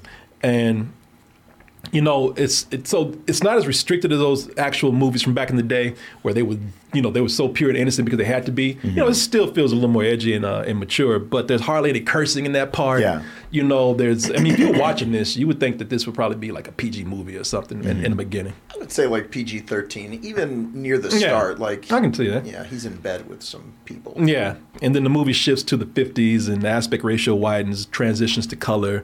Not as whimsical as the first part, starts to feel like an actual film from the 60s sometimes, because at this point they can explore things that were considered taboo at the time, like that homosexuality. And believe me, this dude loved this man. I mean, he can't even watch the show. He's like, I'm watching the show all right. Because, it's funny, the situation, because this is a period where women did not have that much power, even when they were, famous women. Sure. If you married a more powerful guy, and he wanted to be gay, you better let him be gay because and you have to just tolerate. Well, it is a thing where it's not like he hid it from her. She tolerated it. Yeah, it was known right off the bat. But she told him, she said, listen, just don't parade that shit around. He's like, all right. But when he found a young chap, he's like, oh shit, I got to show this shit off. I got game. Look at this. Look what I got here. You know how dudes are. Yeah, you make that agreement at first, but you had a party drinking, and it's like, well, I don't see my wife around here. Exactly. Dudes are the same whether they gay or straight. If they find something that's hot, they gonna show that shit off. Yeah. He found that man and spreading him around the party everywhere. I like how she had one rule, just like, just don't parade it out in front and make me look bad. He's like, oh, I got you. What was that agreement again? I don't remember. She told him, she said, you get all the dick you want. Just don't show it to anybody. He came in dragging this dude in by the dick. He's like, yeah, look at the dick I got, y'all. And then told her, now keep your distance, but there when I need you, okay? Yeah. But don't move. Yeah, man. It's he flaunted it. And so, watching this, Bradley Cooper, he continues to have these shifts in tones where it started out kind of whimsy, innocent, romanticized. Then, we start getting into the dirt of his life, the more, the flawed man part. Mm-hmm. And then, we get into the 80s where, the movie just kind of, it shifts in tone again, where things start to feel more straightforward. Reality has set in, consequences of his actions at this point. Mm-hmm. Also, the kids are older and they're aware of what dad is doing. And it's just, and again, it's the realities of old age kicking in with them. So it's just, they're not as it's not as flashy as it was before. Now it's just, it's more static shots. Yeah. It's less music in scenes. It's not as, the sweeping as it was before with the camera angles and whatnot. Man, just from a directing point from how he takes on so many different styles, I admire the hell out of this guy for that. Yeah. You can't help but, especially to be his second film, to see that he's not just resting on his laurels. Yeah, he's really pushing it and going for it and making that kind of movie that holds your attention. And as any kind of person who appreciates film, you're just kind of wowed by it. Yeah. Whoever the person is who did the cinematography, he should continue to work with them because that to me was the most impressive thing about the movie, where I couldn't look away because I wanted to see what was the next cool shot, what was the next little visual trick he was going to show in there. Like the one where they show his shadow against the curtain in the trailer there, you see her in the distance. That's my favorite shot in the movie. I thought that was amazing. No, it looks like it's almost 3 different movies put in one. It's all by the same director. It's an amazing feat that he's done here just from the camera work. I'm going to pass this off to you guys right now. I'm just going to say each phase works for me mostly. I'll say not completely. A lot of things hold these tonal shifts together, though, and it's most of the performances, man. First of all, they're all great. Yeah, some fantastic performances. Carey Mulligan, she was definitely the standout for me. She's awesome. And I'm going to tell you how great she is in this role because she's in one of those wife roles in the biopic. And I'm telling you something, when you the wife in a biopic and the subject is a dude, you ain't got shit to do but be mad and still support him. You in his shadow the whole time. Cheerleader role is what they call it. You mad as fuck. You you shouldn't be doing this, but I guess I'll just go ahead and support him anyway. You stick to the whole movie. The women start out cool and they just get bitter. And by the time the movie's over, they looking like that shit. Ain't this a motherfucker? Look at him. Well, it's almost as if the audience is going like, well, you should be mad at what he did. But he's a genius, so you shouldn't be getting in his way. Let the player play. Let him do what he's got to do. That's what the movie say. It's like he's a genius, so get his back, even though they getting dogged out. Yeah, and that's what she is, man. But I mean, she, her role gets reduced to being overshadowed, less a character than just being frustrated and looking mad, which happens with a lot of these. But I'm gonna tell you, they do something with her in the movie that actually has her come around and gives her moment. And it's funny too because it's almost like the movie knows it, and they're just like, well, shit, I don't know what we can do about this. I'll tell you what we can do. And what they do is they say, well, listen, we know we're wrong, so we're just going to have you hear it from her. She admits it in the movie. She's like, oh, I don't do nothing but support this man. I get shit on all the time. Seems I'm attracted to a certain type. Listen, Lenny loves you. He really does. He's just a man, a horribly aging man who cannot just be wholly one thing. He's lost. I've always known Louise. What? You called me. She's like, well, shit, that's on you. Well, fuck, what I've been wasting my time for? I know. All this time I've been verbally trying to dance around it. You let me sit up here and say all that shit. You knew. You know I'm out this bitch. Maya Hawke, who I don't have a picture of, but she's very good. She's Ethan Hawke's and what's her name? Uma Thurman's daughter. She deals with a lot with this family, but what I like about her character is that she's never bitter, man. She actually kind of takes it in stride. And like, I know my family is crazy. And she's not in the movie that much. She only has like a couple scenes. Yeah, a couple scenes. Yeah, but whatever she's in, she's actually really good, man. I mean, you know, when people say nepotism, I'm like, well, shit. Sometimes they just got it, man. You know. The only performance that really felt forced to me was you showed her there, Sarah Silverman. It was just really, it wasn't working for me. Oh, you know what? She normally doesn't work for me in other things, and I liked her in this one. No, fair enough. Yeah, let me see here. You know, so Bradley Cooper. Let me just say that I like Bradley Cooper in this movie, because some people are thinking, some people don't think that that he's doing an impression, especially early on. And, you know, talking that transatlantic accent and everything, that's a little too heavy and it's a little too phony. And I thought that was by design. I thought that he was making a movie that was supposed to mimic those films back then. Yeah, definitely. And so that's why he was talking that way. And it actually worked for me. I thought he was good. I thought he was great in the film.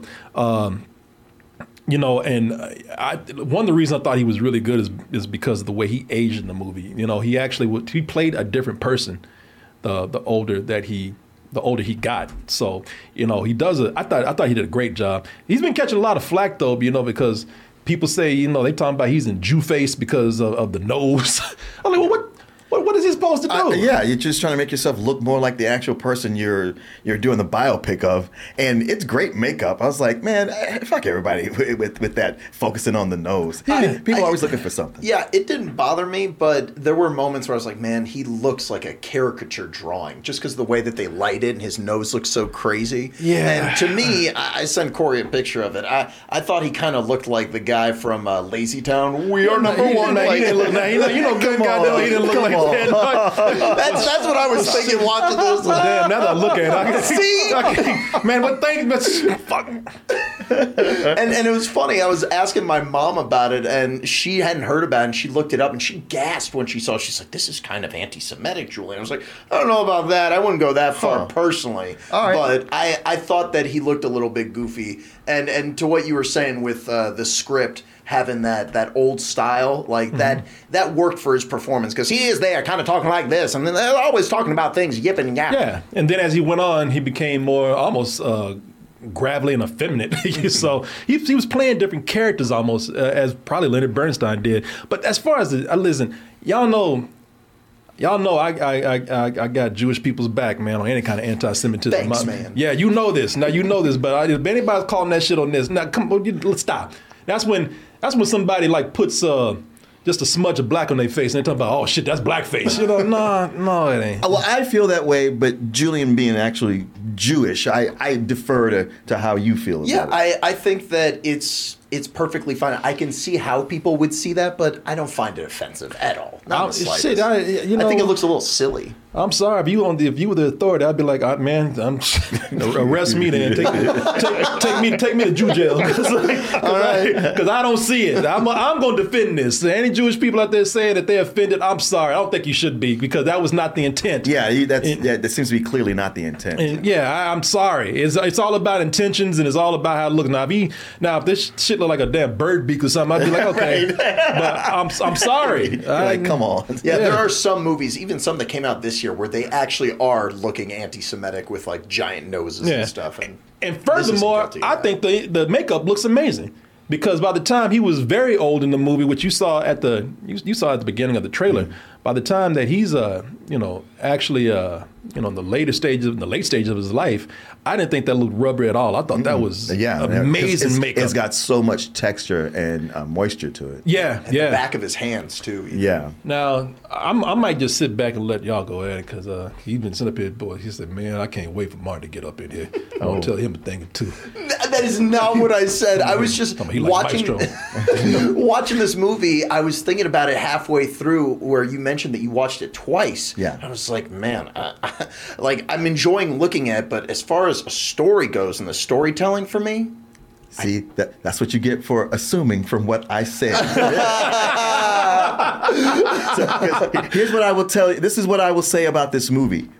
Everything I've said up until this point, I hold by. Oscar-worthy performances, Oscar-worthy direction, production, all of it. Gorgeous.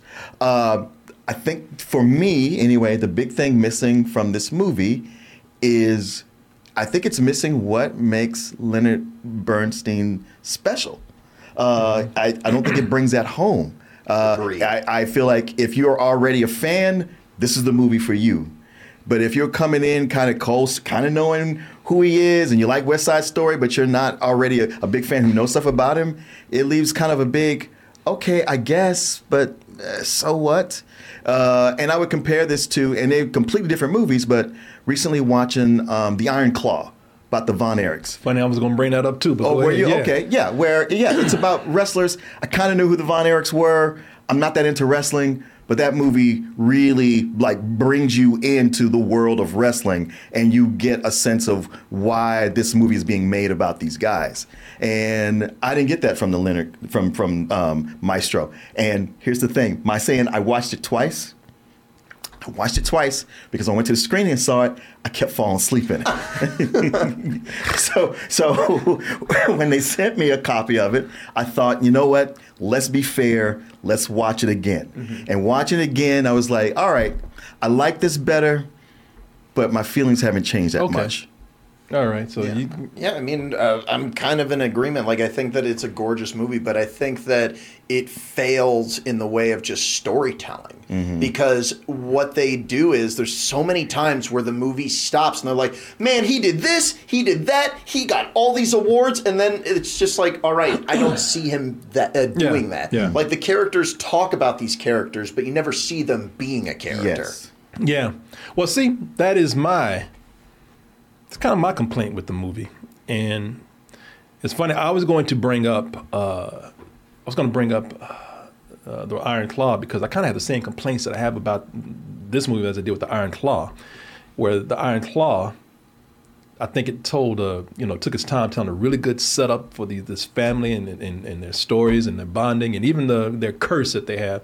And then it started to kind of speed up and just have the movie in chunks near the end.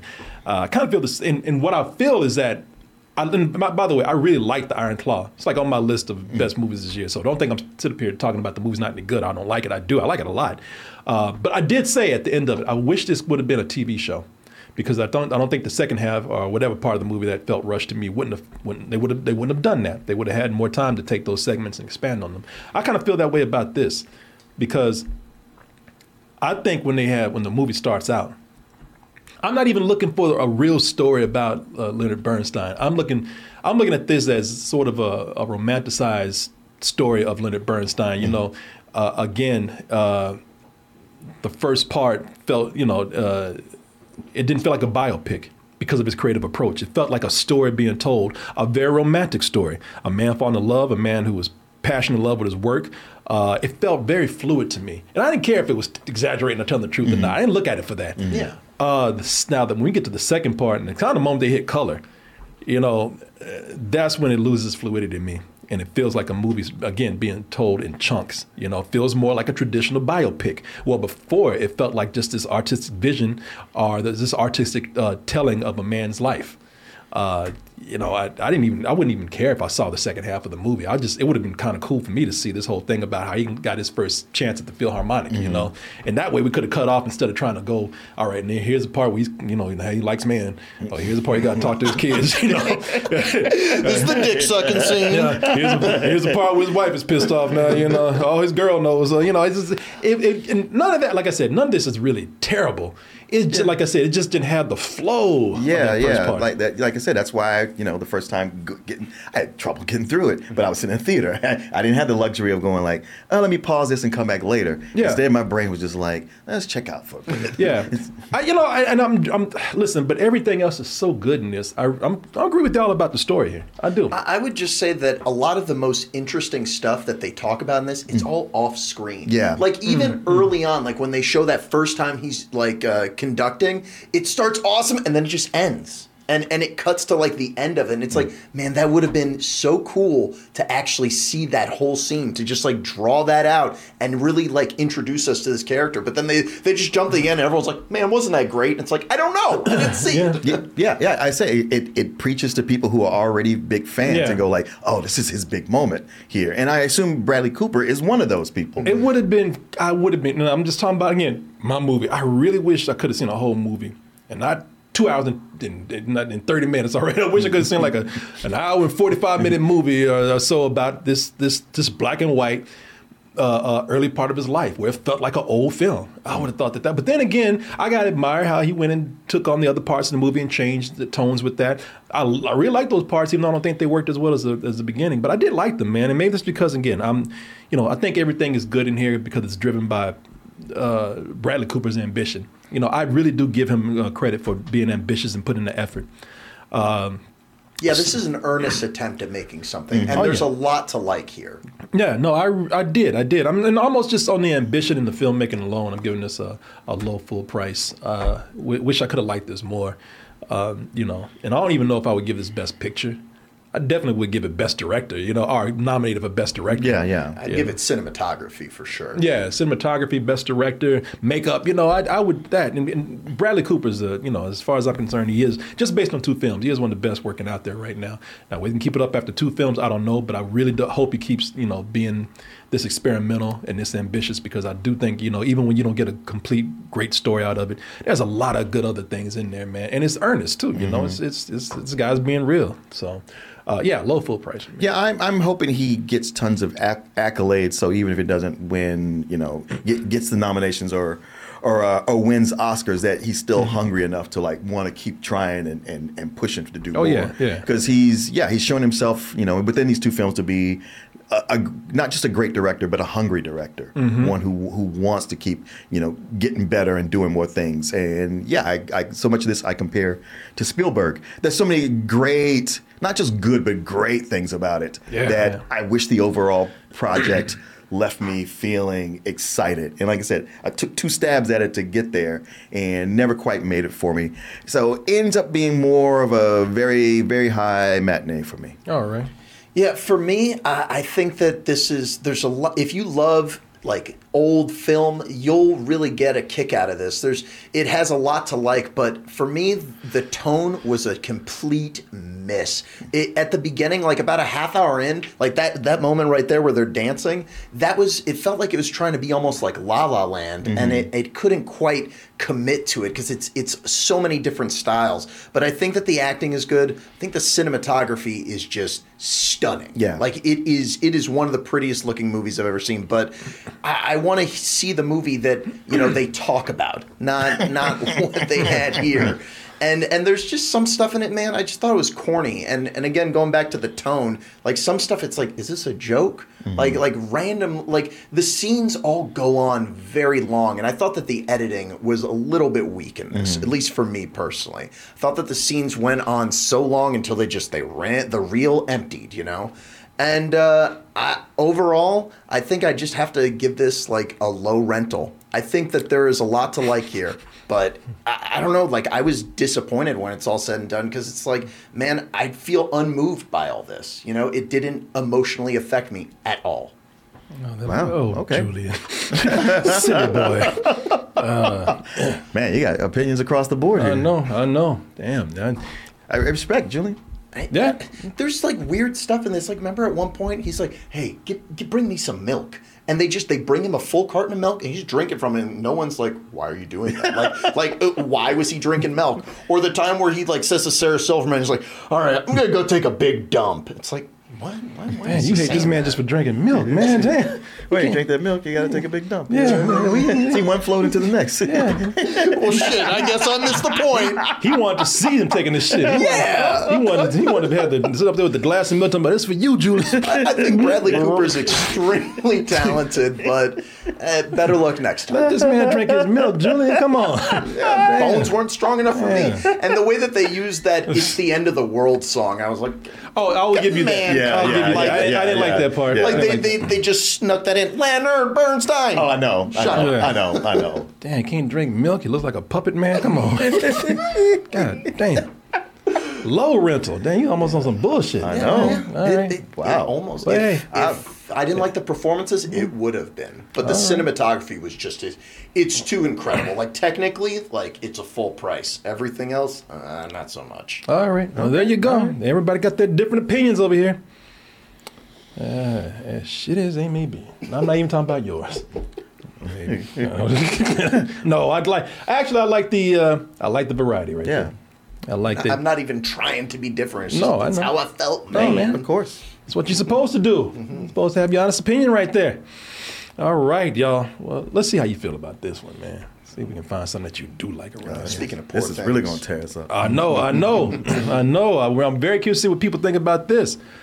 Oh, so I have a movie right here that it feels like someone looked at Tim Burton and said, you know what your problem is? You ain't weird enough. You know what you're doing. But You I lost it, Tim. Yeah, but I'm going to show you something. I'm gonna show you weird, Tim. You ain't got it no Sit more. your ass down, man. You ain't weird. You ain't nothing. You ain't nothing. Hey, Tim, man, where you been? You used to be weird, man. Yeah, man. So we got this movie, Poor Things. And it's a weird mix of styles and story this movie is. You know, it's almost like they take the goth fantasy world of Tim Burton and put in some Dr. Seuss buildings in it. And they use that to tell the story of Frankenstein, except that Frankenstein here is a grown woman with the brain of a baby who goes on to be a strong feminist because, well, she gets really horny and and learns about the world by having a lot of sex. A lot of sex out there. And thing is, people, that's just the beginning. That's not even the weird part. What is the weird part? Well, I'll tell you what. Let's go ahead and take a look at this trailer for Poor Things, and we will do. I will. I mean, these guys can do it better than I can. This movie's so weird, but we will do our best to try to make sense of this film and tell you whether we like it or not right after this. This is Bella. Bella, this is Mr. McCandles. Hello, Bella.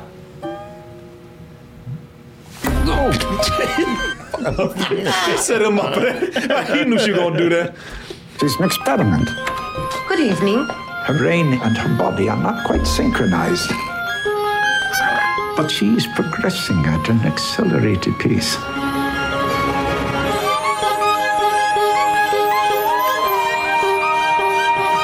Tell me, where did she come from? I shall. For it is a happy tale. I am Bella Baxter, and there is a world to enjoy, circumnavigate. It is the goal of all to progress, grow. A woman plotting her course to freedom. Delightful.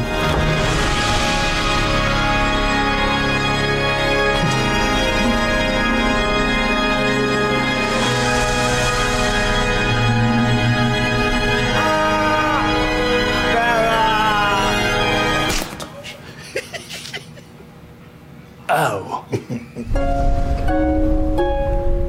Goes to the movie slapping the shit out of people, man. Yeah. So, to tell you more about this film, so this is about Dr. Gordon Baxter. Gordon Baxter is the Willem Dafoe character. He pretty much is the Dr. Victor Frankenstein in this movie. He finds this mysterious woman and brings her back simply because he can. She's a science experiment. But he brings her back, and she has the mind and behaviors of a child, a baby pretty much at first. He decides to be a father figure in her life, except as she starts to go on. She starts to mature. Her brain starts to absorb more information. She starts to learn more about the world, and she becomes a completely different person by the time we reach the end of this film. A stronger person, much more mature person. Not exactly a very mature movie, but no, Definitely not. No, well, depends how you look at this movie, because for as wild as a mix as this movie is, the acting and the humor mostly remains kind of dry.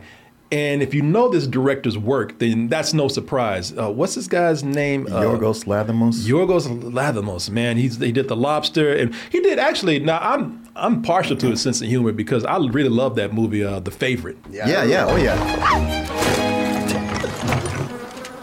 I apologize for my appearance. I hoped I might be employed here by you. As something. A monster for the children to play with, perhaps. Also starring Emma Stone, who stars as Bella Baxter here. So, this contrast that we have in here with the humor and this wild style of the movie, to me. There's even horror elements in this movie, I would say. Oh, yeah, definitely. Well, you're dealing with, like pretty much the story of Frankenstein being, updated here in a weird way. Except this is a Victor Frankenstein who's done a lot of experiments before we even get to But it's funny to watch Emma Stone go from this woman child, peeing on the floor and spitting out her food and slapping the shit out of people to being this character who starts to talk in a droll British accent. But just because she sounds more refined doesn't mean she doesn't stop doing stupid shit, because she's still trying to make sense of the world. We all know that Emma Stone and even some other people in here, Mark Ruffalo, they are not British. And Emma Stone has been shown as though to do a British accent before pretty well. Mark Ruffalo, I don't know if he has or not, but he plays a character in this movie called Duncan Wonderbird. His dude's a straight up cartoon, man. His British accent is bad. It goes in and out. It goes in. But I'm gonna tell you, I think it suits his character because he's just this pervy lawyer. Yeah, I thought he really sold it. Yeah, he did. He's this pervy lawyer that is just sniffing around trying to take advantage of Bella because he knows that she ain't right. I mean, the dude, look at him right there, I love that. I mean, this dude is a straight up cartoon in here, man. He's trying to take advantage. He's trying to fuck. What he's trying to do? He's trying to take advantage of Bella for her naivete, her innocence, and this accent that he does, man. Yeah, it's a bad accent, and I think it's done on purpose because when he does it, his top teeth are sticking out. He has an old ratty mustache right there. They twirl sometimes. Yes, Bella, I have come to take you and show you the world. And the worse that accent got sometimes, the funnier it was to me. And the more villainous he got in a cartoonish way, just kind of fit the style of what I think the director was going for, just being over the top of a lot of stuff. These two are fighting and ideas are banging around in Bella's head and heart like lights in a storm.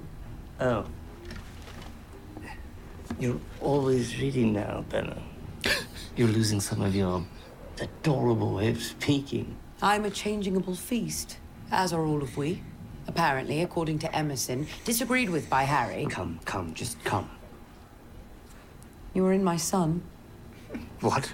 By the way, everybody's tired of his ass at this point. He's getting on everybody's nerves. Not just the people on the deck. Everybody on this ship is tired of him.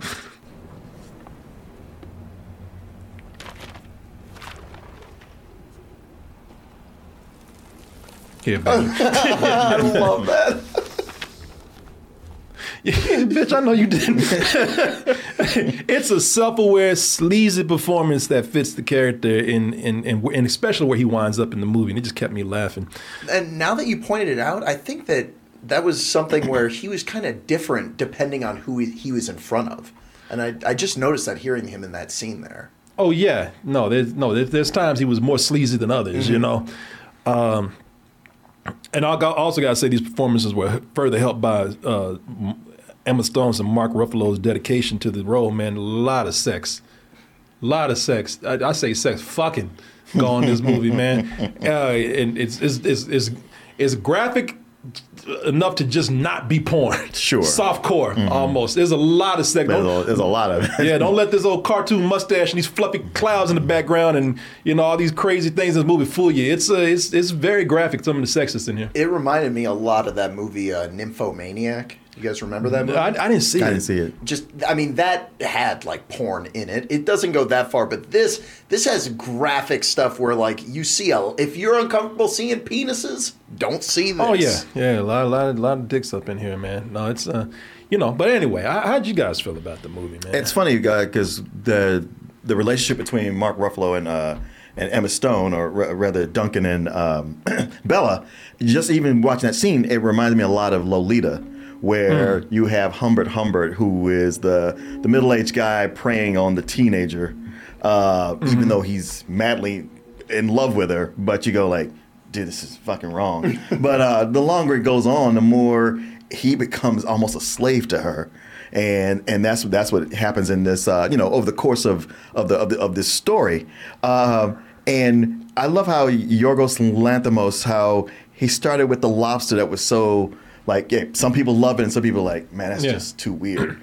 But he keeps getting more and more accessible. And The Favorite may have been more accessible than this, but I think the more this goes on, the more I was like, nah, this is a movie that, unless you're just completely weirded out from the premise, you can follow this, and it's not so weird that you're going, what? It's followable, and it's a great fantasy that pulls you along. And it never loses its aesthetic with so many fisheye lens shots. Yeah. I mean, I thought, because I'd earlier seen and loved A Haunting in Venice, and I was like, man, the Dutch angles and the fish angle and the fisheye lens.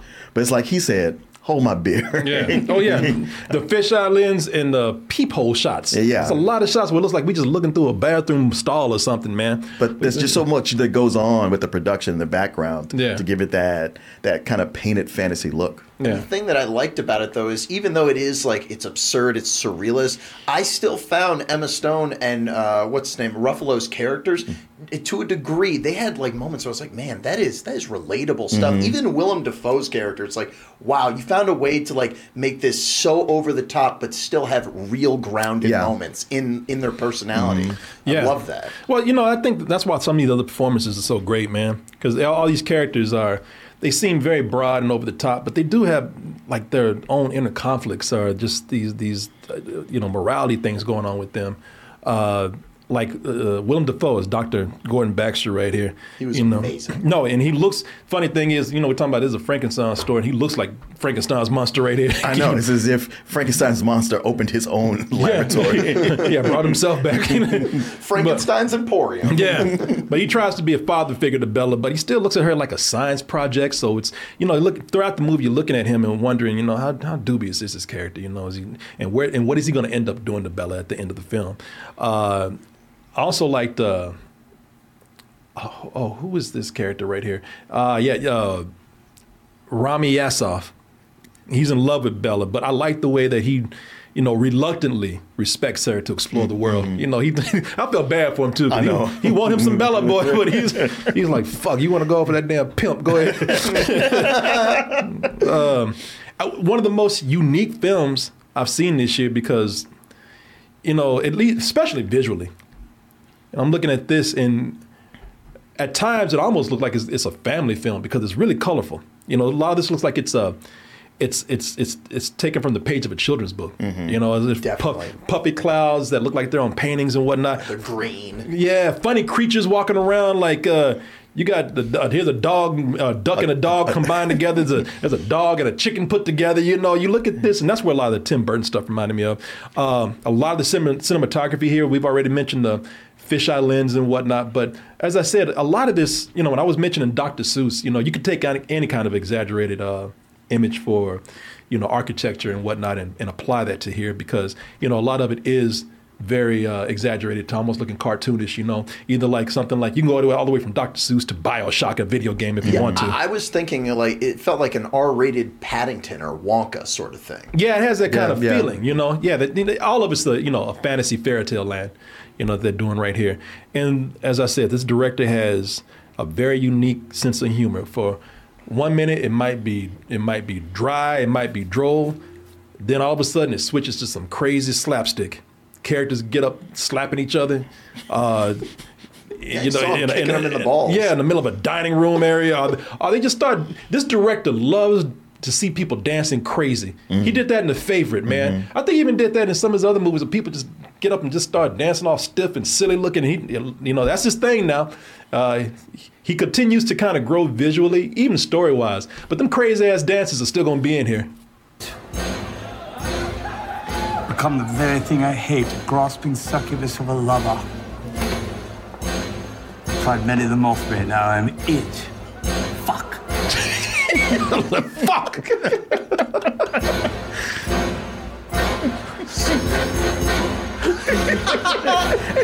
To be fair, how do you dance to that? Like that? Marcy, how you dance to that? Just like that, right there.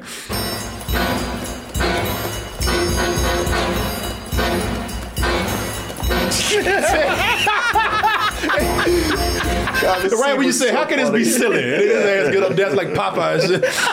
And it gets sillier. Oh, it does. I love when he start tapping in. Yeah. Hello, might have I joined you?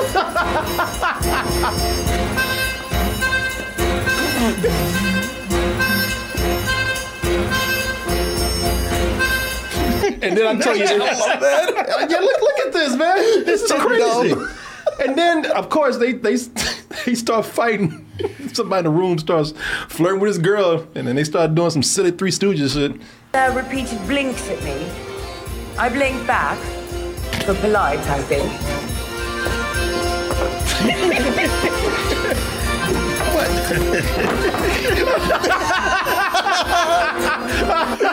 I love you, man.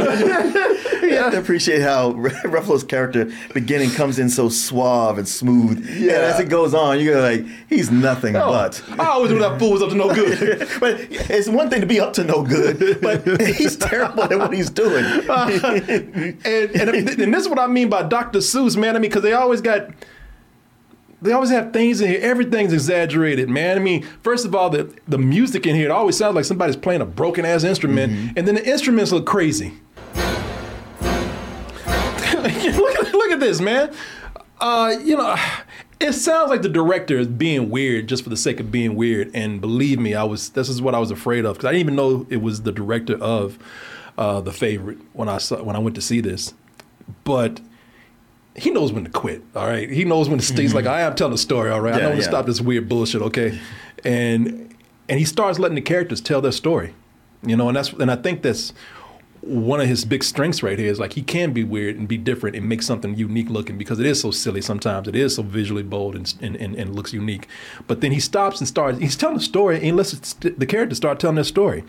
You know, Bella is a great character, I think, and she could have been, you know, that character could have easily been thrown off by all the sex in the movie, which is not a lot of, but you know, what is there's a lot. There's a lot. Okay, there's a lot. All right, there's a lot. There is a lot. Yeah, no, let me take it back. There's a lot of sex in here. Because if you're somebody who always went to see Emma Stone naked, this is a buffet. Woo, she put it all out there. Yeah, down to her toes. Yeah.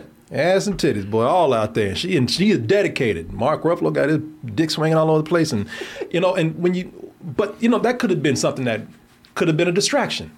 That could have been something people just that could have been all the talk of this movie, but it's not. You know, her odd behavior could have gone too over the top. You know, she walks a fine line. This movie walks a fine line of titillation and just complete silliness, and yet somehow stays on track to tell this story of what I think is a strong character who I enjoyed watching turn from an idiot to a self-aware, self-assured woman.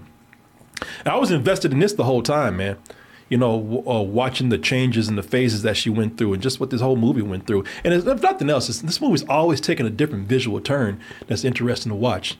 Look, I'm a weirdo. You know, I like crazy stuff like this anyway. You know me. You know me. I know. Martin gave me a move the other day like, yeah, your crazy ass was like this. I like weird stuff like this. But more importantly, you always hear me say this, story is important. And he's managed to stick to their story right here.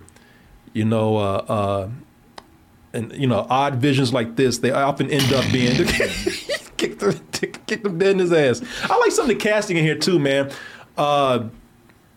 You know, I forget who this woman is, but you know, he brings in characters who themselves have. Didn't she work at unique Green looks. God's Vault on Harry Potter?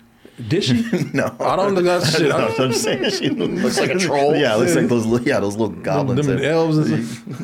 Gerard Carmichael is somebody that they cast in here. He's a comedian. He's very good. Yeah. Really, he was the only person I didn't care for in this. I thought he was weak. I didn't think he was bad or ruined it, but compared to everybody else, I thought he was weak. Yeah, because he kind of reminds me of the black guy from Miami Connection. From Miami Connection. Oh, that dude. Yeah, he does. My mother. My father's Black American. My mother's Vietnamese. I agree with mostly with you, Martin, and it's only because I think he is good. But I think everybody in this movie is just so out there, and he's the one that's not. Yeah, he's kind of normal. Yeah, he is, and so he just he's not given a lot to do, and he's just overwhelmed by all this weirdness in this movie, drowning in it, man. So, that's probably why I didn't think he had too much to do. But I don't think he's a bad actor at all. I actually like him. One thing that they did that I found really impressive, and I know you hate world building. And I think you hate world building? No, I don't. What's your problem? Why would you hate world building? I never said that. If anything, you've heard me mention. I've just heard him say he's a goddamn liar. I'm sorry. Why are you spreading these lies about me, man? I've always loved world building. Okay. Oh, now you love world building. I've always loved world building. Don't you listen to this dude over here? I'm sorry. Goddamn liar. Yeah. I'm mistaken. Spread these lies about me. Well, my point was that this movie, I thought they did an excellent job world building while just always developing the character. Yes. That was always the point of it. And it was really powerful at some points with Emma Stone's character. Like the moments where her arc is like really hitting its peak. Yeah. And like they're developing this very strange world without ever trying too hard. Like it's never like, look at this town, isn't it wacky? Yeah. No, it's true. Yeah, because they can take you someplace that's completely fantastical, and then later go to someplace that's very much like, oh, this is our world again. Yeah. But it's all seamless. It doesn't feel like it's like a complete break, and it all works within that world. And you're right, the characterization, the character, doing all the character work, it stays there consistently the whole time. Yeah. Don't sit up here and try to use my words against me. Somebody tried to say, we're doing your review of Rebel Moon. You said you hated it because it's just all world building. First of all, I didn't say I hate the movie. And then I said, well, you're not developing your story. Yeah. Now listen to what we just fucking said here. You just said it. You said they are building this world and everything looks great, but they're telling a story. Fuck you. You know what you're talking about. This is one of the most impressive combinations of style and substance I've seen all year. It is just a feast for the eyes. Yeah. No, the brain. Yeah, the way it marries style and substance. It makes you look at other movies that don't do it. Yeah. And you go like, you could have done it. You just didn't know what you were doing. And by the way, Rebel Moon was world building from other fucking worlds. It's just, wasn't building his own world like this movie is. It was like somebody dumped out several Lego sets and they just kind of built it from all these other pieces. Exactly. This fool trying to have a gotcha moment. Well, you did say this, so yeah, fuck you. You know what the hell you talking about. Don't try to come up here and tell me what I said. I know what the fuck I said. I said that for you, okay? Yeah. You got this person trouble there. You're gonna be telling me what I fucking know. I got you, didn't I? Oh. One of the things that we haven't mentioned, though, that I saw as an inspiration for this is, I definitely agree, Frankenstein, Dr. Seuss. I saw a lot of Eraserhead in this. Did you? And one thing, and this is just me personally, but this reminded me also of Monkey Bone, because there's scenes in Monkey Bone that are adjacent to I knew I was going to get that reaction saying that, but there's scenes in Monkey Bone that are referencing Eraserhead. Don't look at me. I said no. This is why I said it. Oh, this is the new Monkey Bone right here. I'm laughing because the first thing you say with Eraserhead is like, ooh, that's interesting. Please elucidate me. Tell me more. And you're like, yeah, it's like Monkey Bone. Like, it's the whole thing of like Eraserhead being in black and white and just being a nightmare. And like this has a lot of visuals like that. Like in between like chapters, I guess. There's like these very surreal, like black and white, almost photographs, but they're moving. And that's reminiscent of some of the stuff that is in Eraserhead and some of the stuff that Monkey Bone pulled from. Oh. Like it's like, for example, there's like I sent a picture. There's like this one surgery shot in Monkey Bone where it's his nightmare and he's like on a table and there's like a guy with like a giant eye and stuff like that. Okay. All right. All right. See, I think everybody can see different unique things in here. Yeah. Because where you see Monkey Bone, I see. Man, look, Monkey Bone. Man, I'm trying to be serious about it right now. Yeah, you look like Chris Cuomo.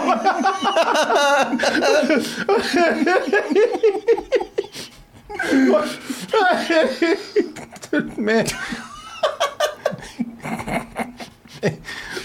Martin treating Martin looking like this right now. Listen, when you see Monkey Bone, I see something like, Tim Burton, a lot of Tim Burton. Yeah. I see anywhere from Frankenweenie to what we think is his best movie. Ed Wood. Ed Wood, just. And then I'll tell you my Dr. Seuss reference. I'm not saying you're wrong. I'm saying I think it's the kind of movie where it's so visually rich that a lot of people can see different influences for themselves. I mean, Monkey Bone also has like animals that have like human bodies, stuff like that. Yeah. I got you. But it's mostly a racer. I see what you're saying. Well, just even the early scenes with Willem Dafoe and Rami Youssef, I kept thinking about the Lighthouse. Yeah. Oh, yeah. And somebody put you can see a lot of Beetlejuice in here. Yeah. Somebody meant this in a good way. You got to compliment. Somebody said Julian winning me over, yo. Man, listen, I appreciate you bring something different. Exactly. Yeah, I do. I know. I laughed, but it was. I'll show you it. I mean, I could show you the picture, but no one else would see it. I'm good. I believe you. No, I like that you bring up these things and none of us seen. I'm not even saying that you're crazy for that. That's good. You throw something different in here, man. Yeah, no, it just caught me off guard. That's all. That's why I said it. I knew that it would lead to some good reaction. So I see Eraserhead and Monkey Bone. True cinema verite, if you will. With hints of Ernest Goes to Jail.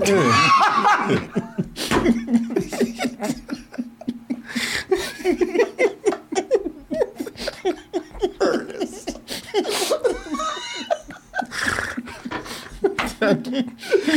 Man. The later Jim Varney was a tour de force. Yeah, it was Julian. Yes, I see Monkey Bone in here. Yes, and a bit of Monkey Bone. So listen, I boy, some good laughs here tonight. You bring some good vibes. Yeah, here, you man. do. Thank you. No, I'm being serious. Listen, I think through all this craziness, it ended up being an impressive emotional journey about the. I can't say this shit seriously after Monkey Bone. I'm telling you, if you pull up that picture, it won't make it let's worse. pull up this goddamn picture you're talking about right here. Yeah, because did you send it to me? Yeah, I did, and I also sent the clip from Eraserhead because I think there is a lot of Eraserhead. Yeah. I get that. And once you see this image, I tried to find the scene, but it's not on YouTube. There he is. There's your Monkey Bone right there. Yeah, that's a scene from Monkey Bone. Okay. All right. Yeah. No, he's right. There you go. Let's see it. There you go. We were the ones who were crazy. See, you guys need to watch more film. Yeah. I thought you said you need to watch more Monkey Bone. That too. What'd you say? Ernest goes to, what'd you say? Ernest goes to jail. Man, it can't even be Ernest Halloween. Ernest goes to jail. Well, listen, what I was fuck it, I like it. I was gonna say it's an impressive emotional journey about maturity and self-confidence, but it's good. All right, I liked it a lot. And I mean, the movie's hilarious also. Yeah. No, it is a comedy. I mean, I do think that no matter how weird it gets, the humor is the thing that can kind of hold you to it. And we're not even telling you, for anybody thinks we're talking a lot about this, we're not even telling you where this movie goes. This movie goes some real crazy places. We ain't even told you the half of it. But it still works. And it works on all levels. And most of all, it's funny. It's funny, and you feel for this character, man. This character really works. I love Bella, man. This character right here.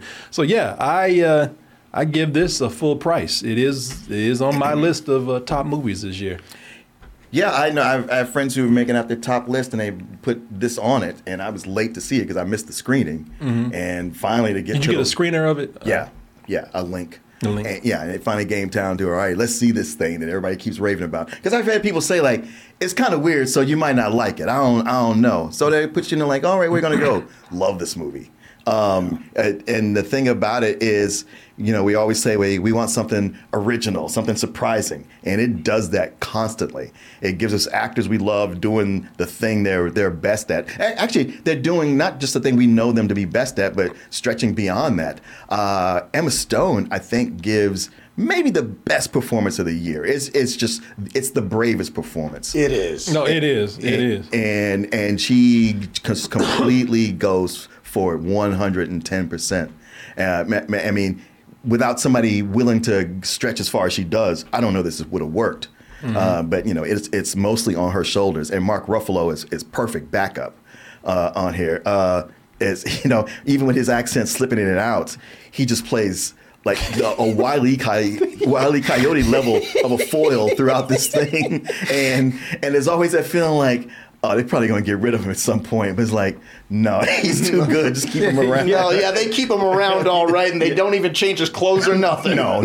It's a fun, wild journey where you can't predict where it's going to go. It's everything you always want to see in a movie. It's a full price.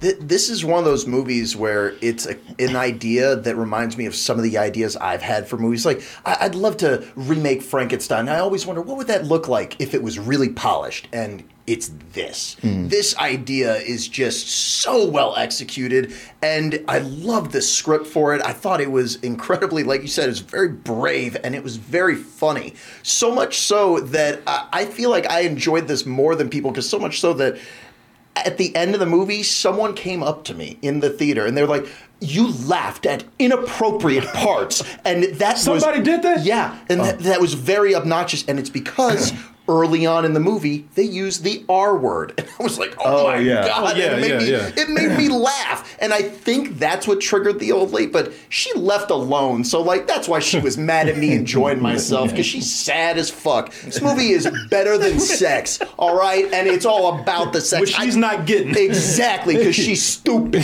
But and it's not one of those movies I was just leaning in full price, but then it just kept going and kept being confidently bizarre, and it reminded me of Monkey Bone, and I was like, man.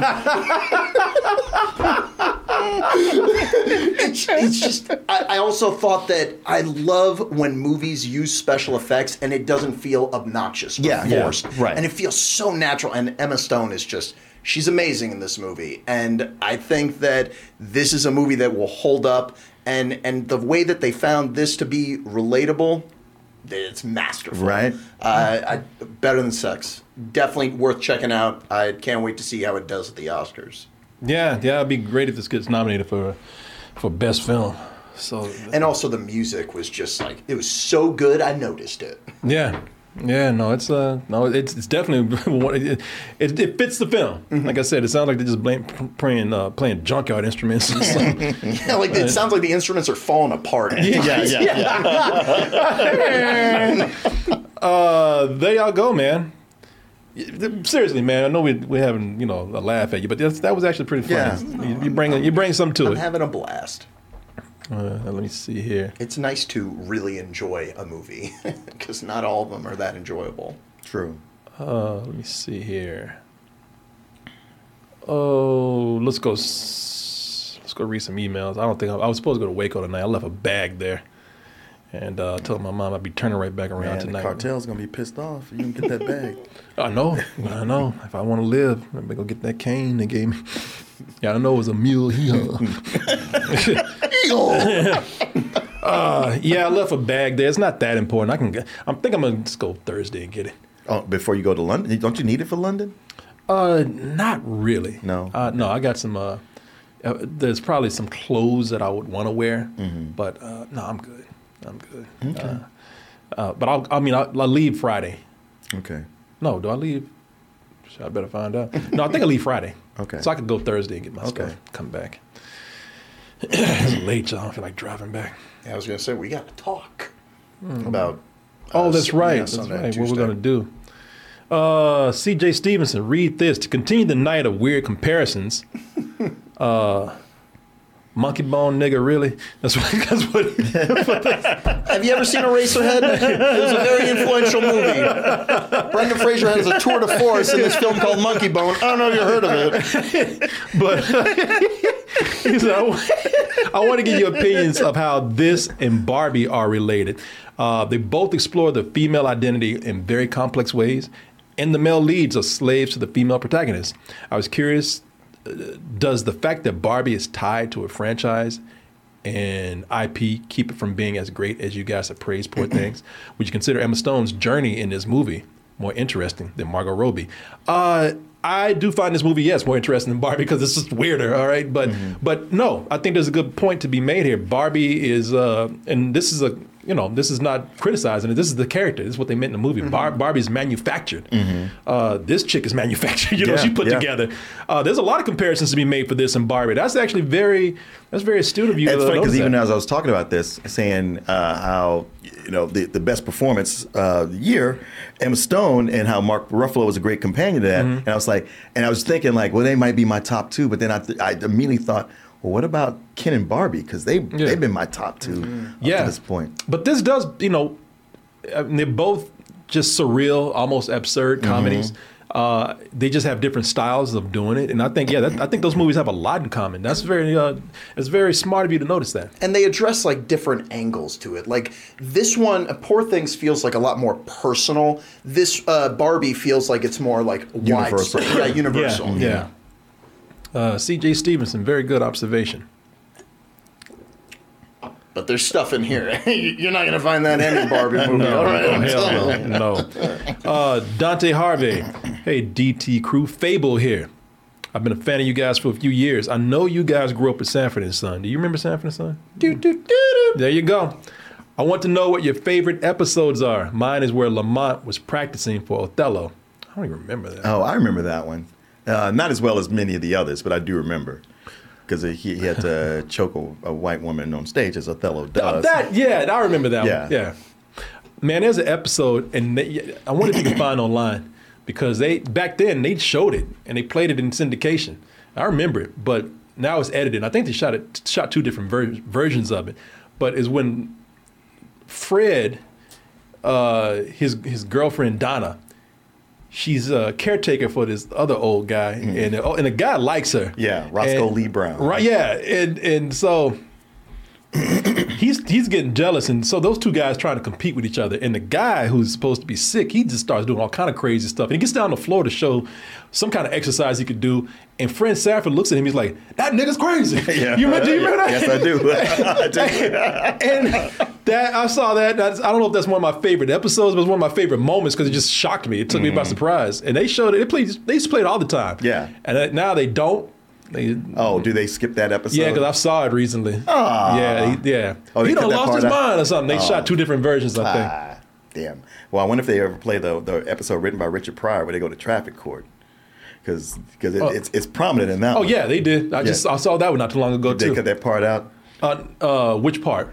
There's a part where Fred starts cross-examining the police officer, and he says, "Now, do you ever arrest any white drivers?" Yeah, it's in there. Yeah, it's in there. Yeah. And to anybody listen, he goes, "Yeah, I do. You do? Well, where are they?"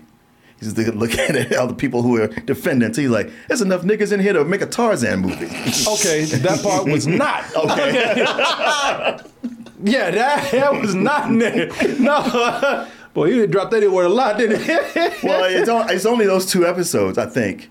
But man, I was doing some charity work at SAFE for people getting away from abusive spouses for Christmas, and people drive up with their stuff they're donating, and I take it over and catalog it and all this. And there was a family that came up, and an old white guy was the dad of the guy there, and I think I was wearing a Fred Sanford shirt, and he's like, "Oh man, those old sitcoms, I love those. They don't make them like they used to." I was like, "No, they don't." That was one of my favorites. Yeah. My favorite episode was the one they were in traffic court. Like, yeah, I know the one you're talking about. And he's like, yeah, they said some stuff on that one. You can't say that now. It's like, no, but I know what you mean. Yeah, because they were in court, and they said, I just finished it for him. I was like, he just wants some excuse. Was it a white dude? Yeah, it was a white dude. He just wanted some excuse to be able to say, enough niggas in there make a Tarzan movie. I was like, I'm not letting you have that. I just said I just recited that sequence. You know what you should have done? You should call every black person in the room. Hey, listen to the story. Go ahead and finish. What did he say? You guys got to hear this. Well, I suddenly forgot. Do you have a favorite episode? No, I've only seen like clips here and stuff like that. I know the opening theme. Oh, I got my favorite episode, and I saw it the other night. And I saw some of it with you. Well, is it what I think it is? Talking about that ripple? Ripple! Yeah. Bring on the ripple! Yeah, I love that episode. And Rollo tried to bring these two young girls, and Fred went over there and took them girls. Ripple! Yeah, Ripple and onion stew. They just got snacks in this French furniture polish. Barouge Olay. That's probably my favorite episode, man. Oh, mine is when Lamont tried to take Fred out for his birthday. And He Fred's made me complaining. mad. Yeah, I know he makes you mad. He complain about everything. Took him to see Fiddler on the Roof, and he come out. He's like, whoo. Boy, those Jewish people do love to sing. He's like, all right, Pop, well, listen, intermission's over. It's time to go back in. What, there's more? Oh, I ain't going back in there. He tried to take him a nice cocktail. He's like, I want a beer. Yeah. He's like, hey, how would you like a nice old fashioned? What'd you call me? He's like, oh, man, it's a drink. Just come on. No, okay. Well, you did good. You bought me a new hat. You took me to the theater. You got me a sweet drink. You did good. Ignorant ass. He's like, yeah, I'm leaving. I can't take you nowhere. Yeah. Hey, DT. This is Manny is my name. I got into a while ago. I think you better say a show. Manny's my name, and punctuation is not my game. Our spelling or grammar. Right? I got into a while ago. Horrid Henry has gone viral on Twitter as of late, and I just wanted to show you a clip. Tell me what you think. So he's in the show. Sounds like called. Is he in a show? Or is he into a show? I think I'm going to say he's in it. I think he meant to say a show I got into. Oh, I see what you're saying. Mm-hmm. Yeah, I don't know. Let's take a look. Hard Henry, huh? Not to be confused with Hardcore Henry. I think you're right, man. I think he meant that it's a show that he's into right now, that he's watching. I haven't even heard of this one. Yeah, me either. What is this? Horrid Henry. You're supposed to be doing your homework. I am doing homework. Rock stars homework. Yeah. Rock stars don't do homework, Henry. Cool. So, I don't have to do homework. Henry, you are not a rock star. And you never will be. So the sooner you get that idea... Jesus. Is this Henry Rollins? out of your head and get on with your homework, the better. And stop drumming. If I hear you doing that one more time... Bitch. Horrid Henry reminds me of me. I used to get on my mother's nerves. Used to have red hair? Yeah, no, but I used to be a little shit like this kid. And just drop a couple of Ritalin in his milk. Yeah. I'll beat his ass. Right, that's it, Henry. You're grounded. No buts, Henry. You will stay in every night this week and do your homework. What about band practice? The Zero Zombies can't practice without me. Well, they're going to have to practice without you. But that's not fair. Homework, Henry. I like the way his hamster's an asshole, too. Yeah, right? Yeah, you told that bitch, didn't you? Yeah, he reminds me of me. My mother wasn't quite like that, but I used to get on her damn nerves. I laugh at how they try to frame this where, man, she's really being a bitch to this kid. I'm like, just do your fucking homework. No, I think he's supposed to be, that's why I call it Horrid Henry. Because he's supposed to be a little shit on the show. Yeah. Horrid. Yeah. Oh, horrid? No, horrid Henry. Oh. Not hard Henry. Oh, I thought you said hard Henry. No, horrid. Oh, okay. No, they tell you in the show he's an asshole. Okay. No, Mom is right. Ain't nobody trying to get you on off of Mom's side. Is it a British show? Yeah, obviously. Okay. Thoughts on Maestro and Poor Things? So my man says here about Maestro. He says, for Maestro, I'm more on Martin's side of just liking the movie but not loving it. The performances, Cooper's direction, production, and cinematography, which is done by the same guy who shot A Star Is Born, along with Black Swan, The Wrestler, Iron Man, Birds of Prey, and also Venom. And Monkey Bone. Whoa. Okay. Wait, all right, sorry. But story-wise, I never felt it had a clear focus on the narrative. It would be a matinee for me. It's Oscar bait, but good Oscar bait. Definitely. All right, that's for Poor Things. Let's see what he has to say about this. As for Poor Things, I agree with everything you guys said. Visually beautiful, almost like Tim Burton and Terry Gilliam. Fucked and had a baby. Amazing performances from Emma Stone, Mark Ruffalo, and Willem Dafoe. Hilarious and is horny as fuck. High full price. One of my top 5 favorites of the year. Also, have Julian when y'all do Monkey Bone for a bad movie roast, which might have to happen. Oh man, I'm glad I inspired that idea. There you go. And you're right. Peaches got snubbed at the Oscars. Yeah, the best song. It's ridiculous.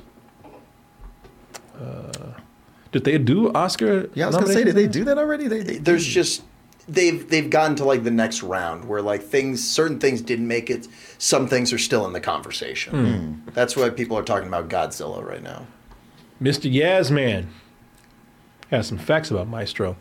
I actually did hear this first one right here, that Spielberg was originally supposed to direct the film. He dropped out and gave the film to Bradley Cooper after seeing A Star is Born and remained in the project as producer.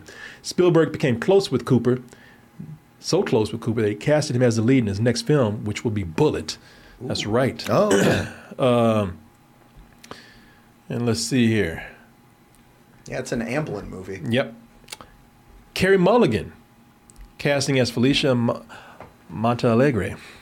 Bernstein, upset at the Latino community because Felicia is Costa Rican in real life and Mulligan isn't. One of the people who's upset with this casting is John Leguizamo. John Leguizamo's been on a lot of people's asses lately. He's always getting upset, I feel like, about those castings. Yeah, what was the last one that he was upset about? I can't remember, but I remember him getting really upset about something. That's right, Super Mario Brothers. Oh, shut up. That was all he says he boycotted the movie because of the lack of Latinos in the movie. Yeah, and he's not Latino, he's Italian, so shut up. Let's see here. It depends on what day we say, you know. Luigi is Latino in some days. Yeah, some days, yeah. He can pass. He's Puerto Rican. Lenny Dominguez is back with another picture. He says he drew me as a cartoon. Oh boy! But you have to turn your head to get a good look at this. There I am, right there. God damn! 2 tongues. Yeah, there you go. What the hell? 2 teeth coming out the bottom. I'm like, I got an underbite. Oh, okay. I couldn't make. Okay, so, I think those are lips though, but yeah, they come out looking like 2 teeth. Oh, yeah, the nose looks like lips too. Yeah, I don't know what's going on. Kind of looks like Willem Dafoe in Poor Things. But good job. I always face all sliced up. I always love your pictures, man. I do. Oh, let's see here. I'm not gonna look at any trailers, but I'll look at them later. The Long Day Killer trailer. What is this? Shauna Wise Jake. Hi, Corey. There's a trailer to a web series that I'm doing. Okay, I'll see if we can look at it. It would mean the world to me if you took a look. Hope your Christmas is going well, my friend. All right, Shauna Wise. You know you support, so we're gonna support you, sir. And we'll take a look at your trailer. Where is it? Where is it, first of all? I don't see it. Refresh over here and see. Don't forget to say, now remember, you sent that to us. So I learned this the hard way. I'm speaking from experience, trust me. All right. There you go. You heard the man. I know. Speaks from experience. All right, let's take a look.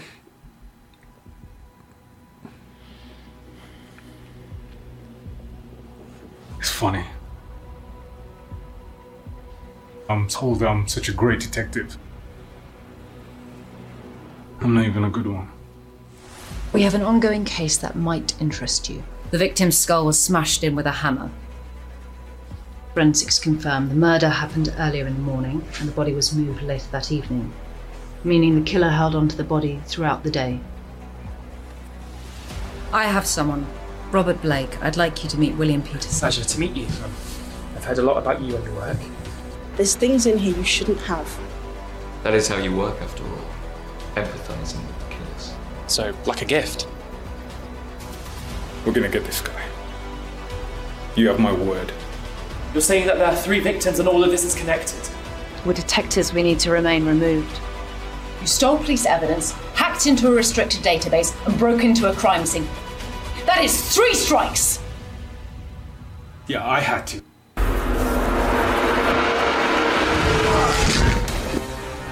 Tell me the truth. All the bodies are gonna pile up unless one of you decides to do something. Stop him! You're supposed to protect people. You can't even protect yourself. Every turn I make, I've been blocked. It's almost like somebody doesn't want me to solve this case. Apparently you're too busy fighting phantoms. Remember your limits, right? Don't allow yourself to lose everyone around you. And you are done. I blame the Metropolitan Police. I blame you. I'm willing to learn from you. Crippling, isn't it? Not a nice feeling when all your bridges are broken. You want to fight?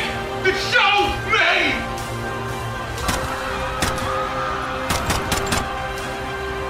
You may not be a great detective. You're a bloody decent one. That's good enough for me.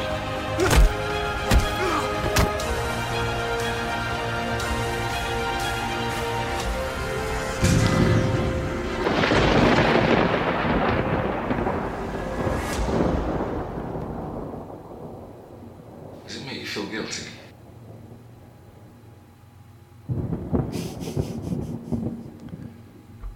Man, I've talked to this guy before. Yeah? Yeah.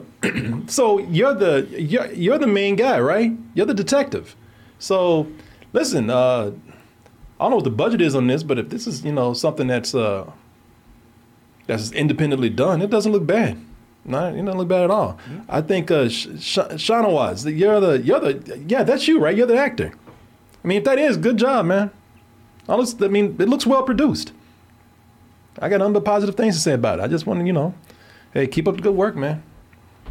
It looks like something you'd see on the BBC. Yeah. I like this. I like this end right here, my man. When he went Aquaman on somebody right here, looking. Man, Mortal Kombat move right there. Nah, very good, man. Yeah. I think we've talked to him before on. Like back when we were doing like a lot of video calls with people. Yeah, years ago. Because I remember that handsome face. Yeah. Last one right here. Adam Daniels. Dear Corey, I was wondering if you remembered the show Beyond Belief, Fact or Fiction. It ran from the late 90s to the early 2000s. You would be into this. Have you seen this show? Do you remember this show? This show was insane. Was it? It was hosted by the guy, what's his name? Oh, Jonathan Frakes. Oh, Jonathan Frakes. Okay, yeah. Yeah, I couldn't even believe that was a real show. It was a real show. No, I know it was. I remember watching some of it, but I was like, I'm having trouble believing this whole thing. No, is this the show where he's like totally fabricated? A writer made it up. Is this that show? Or did I? That's what he was saying. I was like, John Frakes, what are you doing?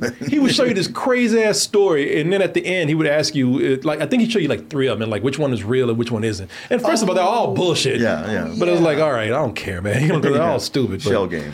Yeah. You pick one. Yeah, I've seen some of that. Yeah. It was an anthology show hosted by Jonathan Frakes where 5 stories would be shown. The viewer would have to guess which ones were real and which ones were fake. Yeah, no, I'd never seen it. And Gertz showed me one night. Him and somebody else were over here, and they showed me this. And I was like, this is a fucking joke, right? And they're like, no, this is real. And I looked it up, and it was like, yeah, it was a real show. And it ran for a while. I remember being in syndication, one of those throwaway syndication shows. One of the cheesiest ass shows I've ever seen. It was... Yeah, the acting was terrible. The framing was all weird. It was cheap looking, but they ran for a while. Yeah, I remember one episode. This dude, he couldn't hear, and he had a hearing aid, and he was running this record store, and he was about to close the record store, and the thing's about to retire or something. I might be wrong, but anyway, the day that he's supposed to quit, these 2 thugs came in. And like, hey, old man, give us the money or the records or something. And I don't know what happened, but he got into a physical altercation with them. And he threw his ass across the room, and he landed to some speakers and got electrocuted. and he became the Phantom of the Paradise. And the electricity looked all faked. And then when he came back, they said something like, oh, let's get out of here. And he's like, I can hear. I think I saw an episode where a guy was like a stand-up comedian and he was mean to someone and like he gets hit by a car or something and then he can't do stand-up comedy anymore because anytime he tells jokes, his legs started to hurt. Really? Yeah, no, that's something I vaguely remember seeing. Yeah, that shit was ridiculous. Yeah, we often thought about doing a viewing party for some of these because it's so hilarious, man. So there y'all go. We're gonna get out of here now. Thank y'all so much. Oh, who we got in here tonight? Thank you, Lesbian Burrito. Lesbian Burrito. Ghost Tab. Third 1, 2, 3, 4. Mikey the Man. Austin CK. Jade Eyes. Bug Weasel. Hamilton Hamburger. Where the hoes at? Your boy Slaughter. Tiberius Monk. Mame. All you good folks up in here. Kid says, awesome show. G. Colby says, good night. Thank you. Ace Rock says, me. Yes, you. Oh, thank y'all. Thank y'all so much. Thank you, Martin. And thank you, Julian. Thank you, Corey. And we'll see you all on the next one, whenever that will be. Enjoyed having y'all here. Until then, remember, get your tickets for Double Toasted Live in Los Angeles, Saturday, April 27th. A night of comedy, games, and after party. Go to dtmerch.com. Or go to x1entertainment.com. Or go to doubletoasted.com. And subscribe to our Twitch channel. Get a free subscription with that Amazon Prime account. And that is it, y'all.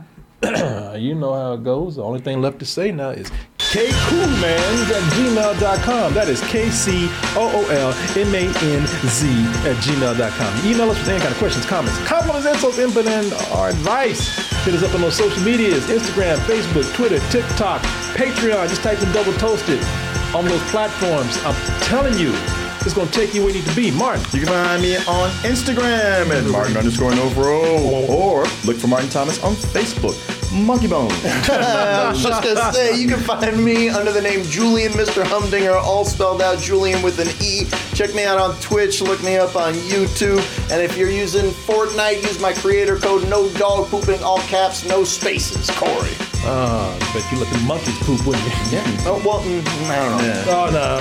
They throw it at you. But if they got bones. People, you know what? Bring your bones over here to Austin, Texas. Because we love to hang out with you, but we want to know what your plans are first so that we can actually make plans for you. So email us, kcoolmans@gmail.com. Let us know what your plans are for Austin. And just ask you, whether you're moving or just passing through, let us know we'll hang out with you. All right, everybody, that is it. Good night, good morning, good afternoon, good evening. Whenever you're listening to or watching this, goodbye. And stay.